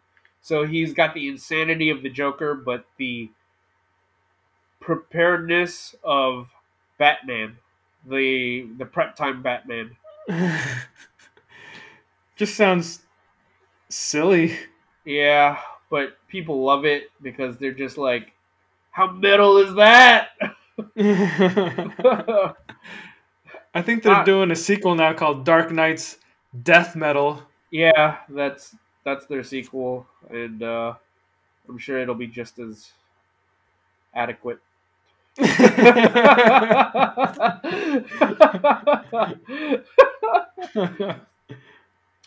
The final story we have is a death in the family. This is the story of this is the story of Jason Todd Robin, the second Robin that Batman had, and it's the tragic story of how he died. The You don't really need to know much about the story. The main thing about it is that I will say that it's not an evergreen comic, but I will say that it's a milestone comic of only because it's not the story that makes it a milestone, but the event surrounding its publication. So it was a story about how I guess people didn't like this new Jason, this new Robin, and they decided we're gonna let the fans vote and decide whether this Robin lives or dies. And that was a pretty. I don't know how much they made in terms of sales or how much people participated, but that was a gimmick that always stuck with me when I was a kid. Like people talked about it a lot. Yeah, back when they did that issue, there was a number like an 800 number, not an 800, like one of those toll numbers that Yeah, I think it would cost you money to call it in. yeah, So you'd call it in and cast your vote. That you call one number to vote that he survives, and another number to vote that Jason Todd dies. yeah, And this was a comic from what, like it was the later '80s. yeah. I think It that's about was right. it was written by Jim Starlin, the guy who created Thanos and wrote the Infinity Gauntlet, Yeah, and it was also drawn by Jim Aparo, who's one of the definitive Batman artists. But yeah. this story is notable mainly because of that Gimmick. call-in gimmick. Yeah, They actually drew two versions of the ending. Like they drew one version where Jason Todd survived, and one that was eventually published where he died. You can find that if you look online. But I also thought it was a pretty ridiculous story because the premise of a death in the family is that Jason Todd he he'd been portrayed as a kind of a reckless, rebellious youth he was who an didn't angry really. kid. He was a what kid? He was an angry kid. Yeah, he was an angry kid. He didn't Yeah, like listening to Batman. And he liked going on his own. But what ends up happening in the story is that Jason Todd wants to find his mother because I guess he was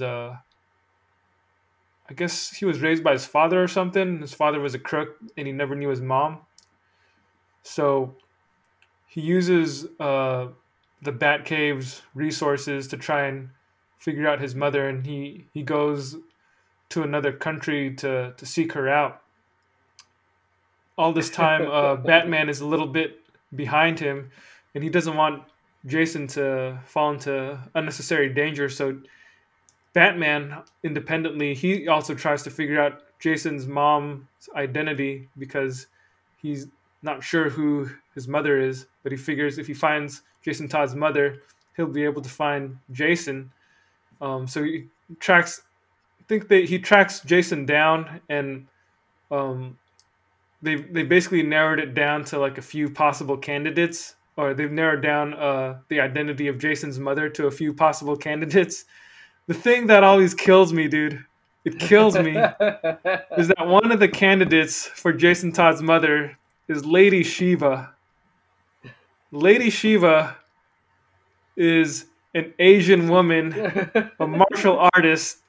You know, in the DC universe. She's regarded as one of the greatest martial artists. She can beat Batman in a fair fight. But, dude, Jason Todd is a completely white boy. You know, so it always kills me how Batman, the world's greatest detective, how can he look at Jason Todd and his ethnicity and think, it's possible his mother could be this Asian lady. I never understood that, man. Can you explain that to me, Albert? See, this was an example of how it's not an evergreen story because it is not him as the world's greatest detective.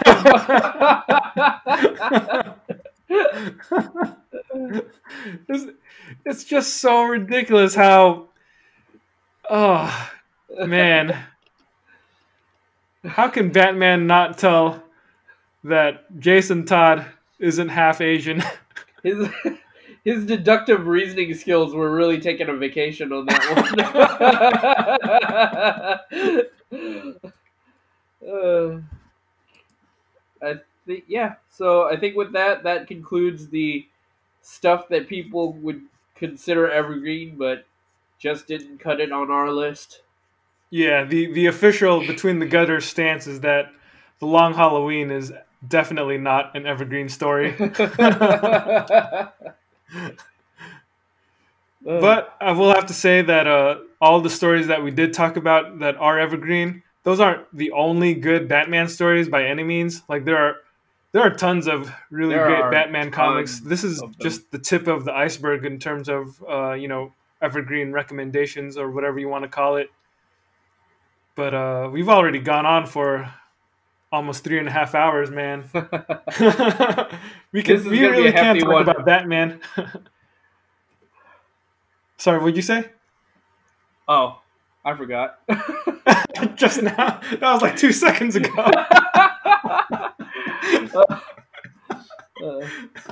I just shouted something into the ether, and once it left my mouth, I was just like, I take no responsibility for it, which is not a good way to live. Well, I don't think I have a closing line that can top that, Albert. So it might just be time to end the episode. I believe so. All right, farewell to all of you. Enjoy your Batman comics. This is Between the Gutters, signing off. Peace out.